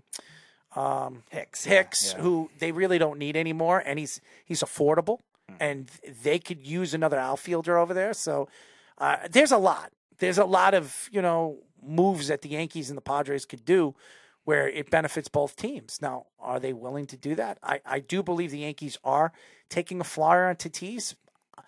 Brian Cashman is going to try to get Tatis for practically nothing. It's not going to work because they still believe. But obviously making a move for, what's his name again, from the Boston Red Sox, Bogarts, and giving him the years and the money that they gave him, there has to be a reason why they did that. Not to put him in the outfield. They have no reason to put him in the outfield. You're talking about one of the better shortstops in baseball, in Bogarts. And let's not forget, too, they were going to give Trey Turner a Francisco Lindor-like contract, too. Yes. Trey Turner wanted to go to the Phillies instead. The Padres' offer was $40 million more. I think there's a reason why. I think they are giving up on Tatis. I do. And Manny Machado and him don't really get along. And if they want Manny to be happy to re-sign with them, if he opts out of the contract and wants more, they got to do what's right for Manny because Manny is their leader. So I think Soto will be extended. I think they'll give Soto what he wants in the offseason. He's going to make a lot of money. Manny's going to want closer to kind of like Aaron Judge. He's going to want, 43, 44 million a year if he has another good year. And Soto is going to want more than that. Right. So they have to decide what they're doing with Tatis. And now, are the Yankees willing to take that contract? It is an affordable contract for the Yankees. $25 million for an elite shortstop when he was playing. Yes, and he maybe wants to get out of Dodge. Maybe he wants to get out of San Diego, and why not go to the Yankees where he has an opportunity to be the starting shortstop for the next 10 years. And then the Yankees could decide what they're doing with Volpe. They could maybe move Perez in another trade or move him in that trade, and then Volpe goes to second, and then you have your shortstop and your second baseman for the future. So there's a lot of things the Yankees could do. I don't know if it's going to work out. It's going to be very interesting when you try to compare and contrast where the Yankees go in the rest of this offseason if they do fall short on Rodon. I don't think they will. I think Rodon – there's a reason why Rodon hasn't signed with anybody. Now, there are stories that the Cardinals are interested. The Cardinals are not going to outbid the Yankees. They're not. They don't do that. The Cardinals don't outbid anybody. They get the guy that they want. Now, the Yankees, if they really want him, they'll get him. It's just the question is there a surprise team? Is there a secret team that's going to sneak right up and just snag him up? And that's a good question. I thought Toronto was going to be that, and then they just got Bassett. So I don't know. They're done. They're not, because they already have enough pitching as it is. But they said they were in the market for another one. So they're not. They operate very strangely. So I wouldn't have been surprised. But now that it is the Yankees. It's the Yankees, the Cardinals, or the Giants. Okay, that's what I think. And now that the Giants just gave $350 million to Correa, I don't know if they're going to be willing to pay Rodon, closer to a $200 million contract. Yeah, that doesn't seem like their mold. I think they're going to do. They might do another semi-decent. I think they knew they weren't getting Rodon, but they've been able to develop pitchers well, which I think is what they're trying to do with Minaya and the other ones that they signed this offseason. They're trying to rebirth them like they rebirthed Gausman, and then they let him walk. He went to Toronto, and then I didn't say they rebirthed Rodon, but they kept his 2021 season, which he broke out, the same, and they kept it going. And now he's going to seek that big contract. It's very interesting. It really is, and we were speaking about the Yankees and then the Mets, and then we're speaking about San Diego and where San Diego goes and San Francisco. This is such a interesting offseason because the real change of scenery and change of power will be next year. It will be next year. Now, Josh believes that the Mets are going to go heavily after Ohtani, heavily, if he becomes available next year. And that's great. And the Mets are be willing to give him $500 million. I don't know if Steve Cohen's going to. He says, well, Steve Cohen just made another $2 billion. That doesn't mean he's going to dig into his pockets to a team that can't win. And I told that to Josh. I said, why would he go dig into his pockets if his team can't get out of the first round? Why would he do that? Why? He just spent over $1.5 billion, $1.5 billion in 2 years with this Met team. 2 years they've spent that money. Now they just gave Nimmo 8-year, 160, which was a good contract. I'm not going to attack that. And they just gave their pitchers. I mean, Max Scherzer, who's 40-something years old, plays like he's 60. I mean, you paid him a $44 million contract. Now you gave another pitcher who's at that age that kind of money. Yes, it's only 2 years. That's a lot of money. And it's also the same risk. I mean, yeah, Scherzer wasn't previously injury-prone either. Verlander has been earlier in his career, probably better now, but... You watch, he's going to be hurt this year. I believe it. It's the Mets. Everyone gets hurt on the Mets. You watch, he will be hurt this year. And Buck Showalter, if they start off the season slow, you're going to hear boos and fire Buck. Right. That's what's going to happen. That's what's going to happen. That'll be New York fans in a nutshell. Not surprising. Everyone wants the coach fired immediately after one thing happens. But Buck Showalter's the most stable the Mets have had with managerialship in a long time. Has been perfect? No, but again, I wouldn't go that far. He wasn't good in the playoffs. No, he wasn't. That's for sure. And he's never been good in the playoffs. Go look at his playoff record. It's not something to brag about. No. And that's why the Yankees got rid of him. That's why Steinbrenner got rid of him. That's why Arizona got rid of him. That's why Texas got rid of him. That's why Baltimore got rid of him. Right, Ron Washington was at the World Series. He built all those teams, and then when they were ready to win, they got rid of him. Why? Because he couldn't win the big game. He made mistakes in those games that really stood out. In Arizona, I remember the Arizona game when he was over there in Arizona for 2 years, 3 years. I think it was 3 years he was there. If I'm not mistaken. I don't know. 02 to 04 or something like that, yeah. Yeah, he was there for 2 or 3 years. And I remember he rebuilt that team. He helped build those young players. And Didi Gregorius was one of them. If you guys remember Didi Gregorius. Buck was one of those guys that helped define and help, deliver some of these young players. Right. And then when when they decided to part ways with Buck, that was when that team started to win again. Bob Melvin came in, right? Yeah, he's always the clutch, the break of where this organization goes. And I say clutch and break. I say clutch because when you go into gear and you go into that next gear, you got to hit that extra speed before you can get into the next gear. As soon as you get out of second gear, Buck was gone. That's an interesting way to describe it. So he's basically like the Marvin Lewis of the MLB. Yeah. Because he's such a good player developer, yet in game, he questions some of his coaching. He works decisions. really, and I think Beatty's going to work well with him because I think he figures out how to get these players to play for him.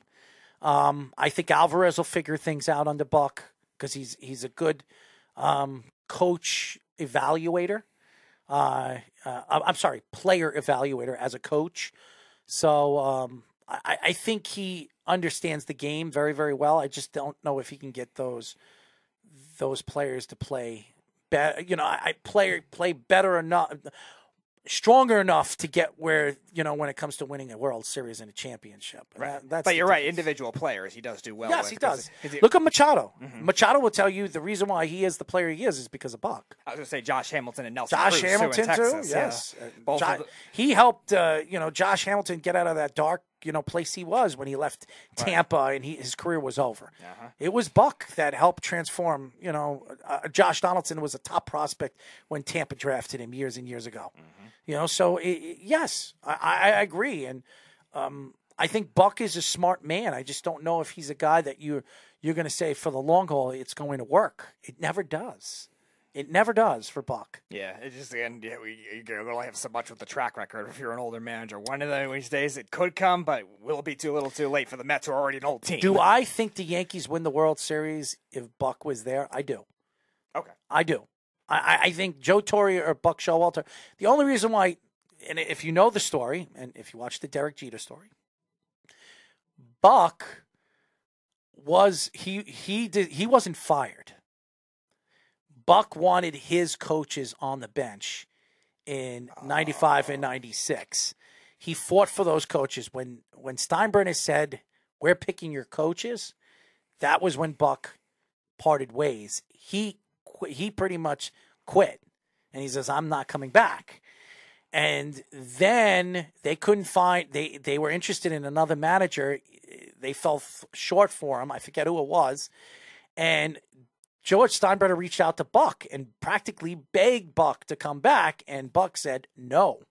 And that's where Joe Torre came in. And Joe Torre was really a third or fourth option, and it worked out. Wow. I mean, happened to work out. And Derek actually said in that documentary for ESPN, he said that Joe Torre was the best guest option by George Steinbrenner in baseball history, because he wasn't the first, he wasn't the second, he wasn't the third, he was the fourth. Oh. So he was a fourth option for the Yankees. Yeah. Wow. That's crazy. Yep. And look what Joe Torre, I mean, he's a Hall of Famer as a head coach. I mean, head manager. I mean, he's now he worked for baseball all these years, and he's still in the league office. Yes. Yeah. He's, he wouldn't be where he is today if it wasn't for him managing the Yankees. And it really was luck. It was luck how everything fell together, and Steinbrenner really put it together. It really is. It's an amazing story, and that's why check out Derek Jeter's documentary on ESPN. It's a 6-part documentary. I think it's 6 or 7. It is fantastic. It really is fantastic. I'm not a Derek Jeter fan, and I know if you watch, we know. If you watch the first episode is, it really took for everything to really pick up, and where it became so interesting when they first went to the playoffs and he rode the bench, Donnie's last year, and everything like that. He really saw the understanding of where he wanted to be as a Yankee and how he wanted to define himself after Mattingly retired. So it's very interesting. And Donnie was on the show, on the document, all the different Yankees from, a 5-year span. I mean, Wade Boggs was there, different people spoke and spoke about the time that, Tino Martinez, where the Yankees each year or each sector of Derek Jeter's career, on how this team was different from all the rest. Very interesting. It was very, very interesting documentary. I enjoyed it. We will be back tomorrow. We will go through our NFL Week 14 recap, which we usually never get to on our Wednesdays because there's so much to get into. So we'll get into that tomorrow. We'll do our picks. Hopefully Derek Mountain, our friend Mr. Mountain, will be with us. The Jets jinx, except not this week. He picked the Bills this week, so you can't blame him for that one. Yeah. What was the record this week? I didn't look at the whole record. I know for the weekend crunch one we were even still, because I got the Eagles over right, and you got Detroit. So, we have 2 very special guests tomorrow. Oh yeah.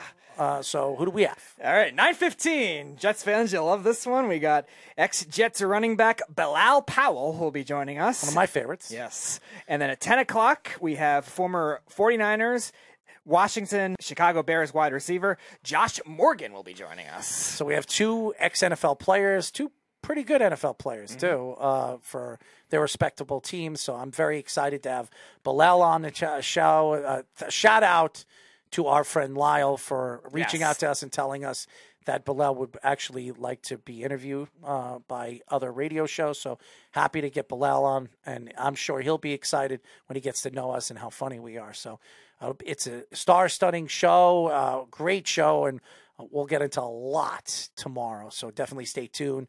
Thank you to, obviously, Chris Lombardi for joining us, All 22 Premium Fantasy Football.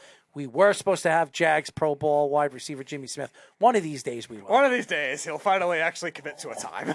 One of these days we'll have Jimmy Smith on the show. That would be fun. But a lot of sports still to get into, and we'll get into it tomorrow. Until tomorrow, thank you to Jeff. Thank you to everybody that listens to our show. We will be back tomorrow night at 9 p.m. from here, live in Long Island, live and profile. Yeah, I like that. Live and profiling. You like that? Mm-hmm. Yeah, I like that. It's not styling profiling. Yeah, we use that one too much. Yes, well, that's Ric Flair. No, so. I know, but it's good to change it up once in a while. There you go. We'll be back tomorrow. Good night. You're listening to the Worldwide Sports Radio Network.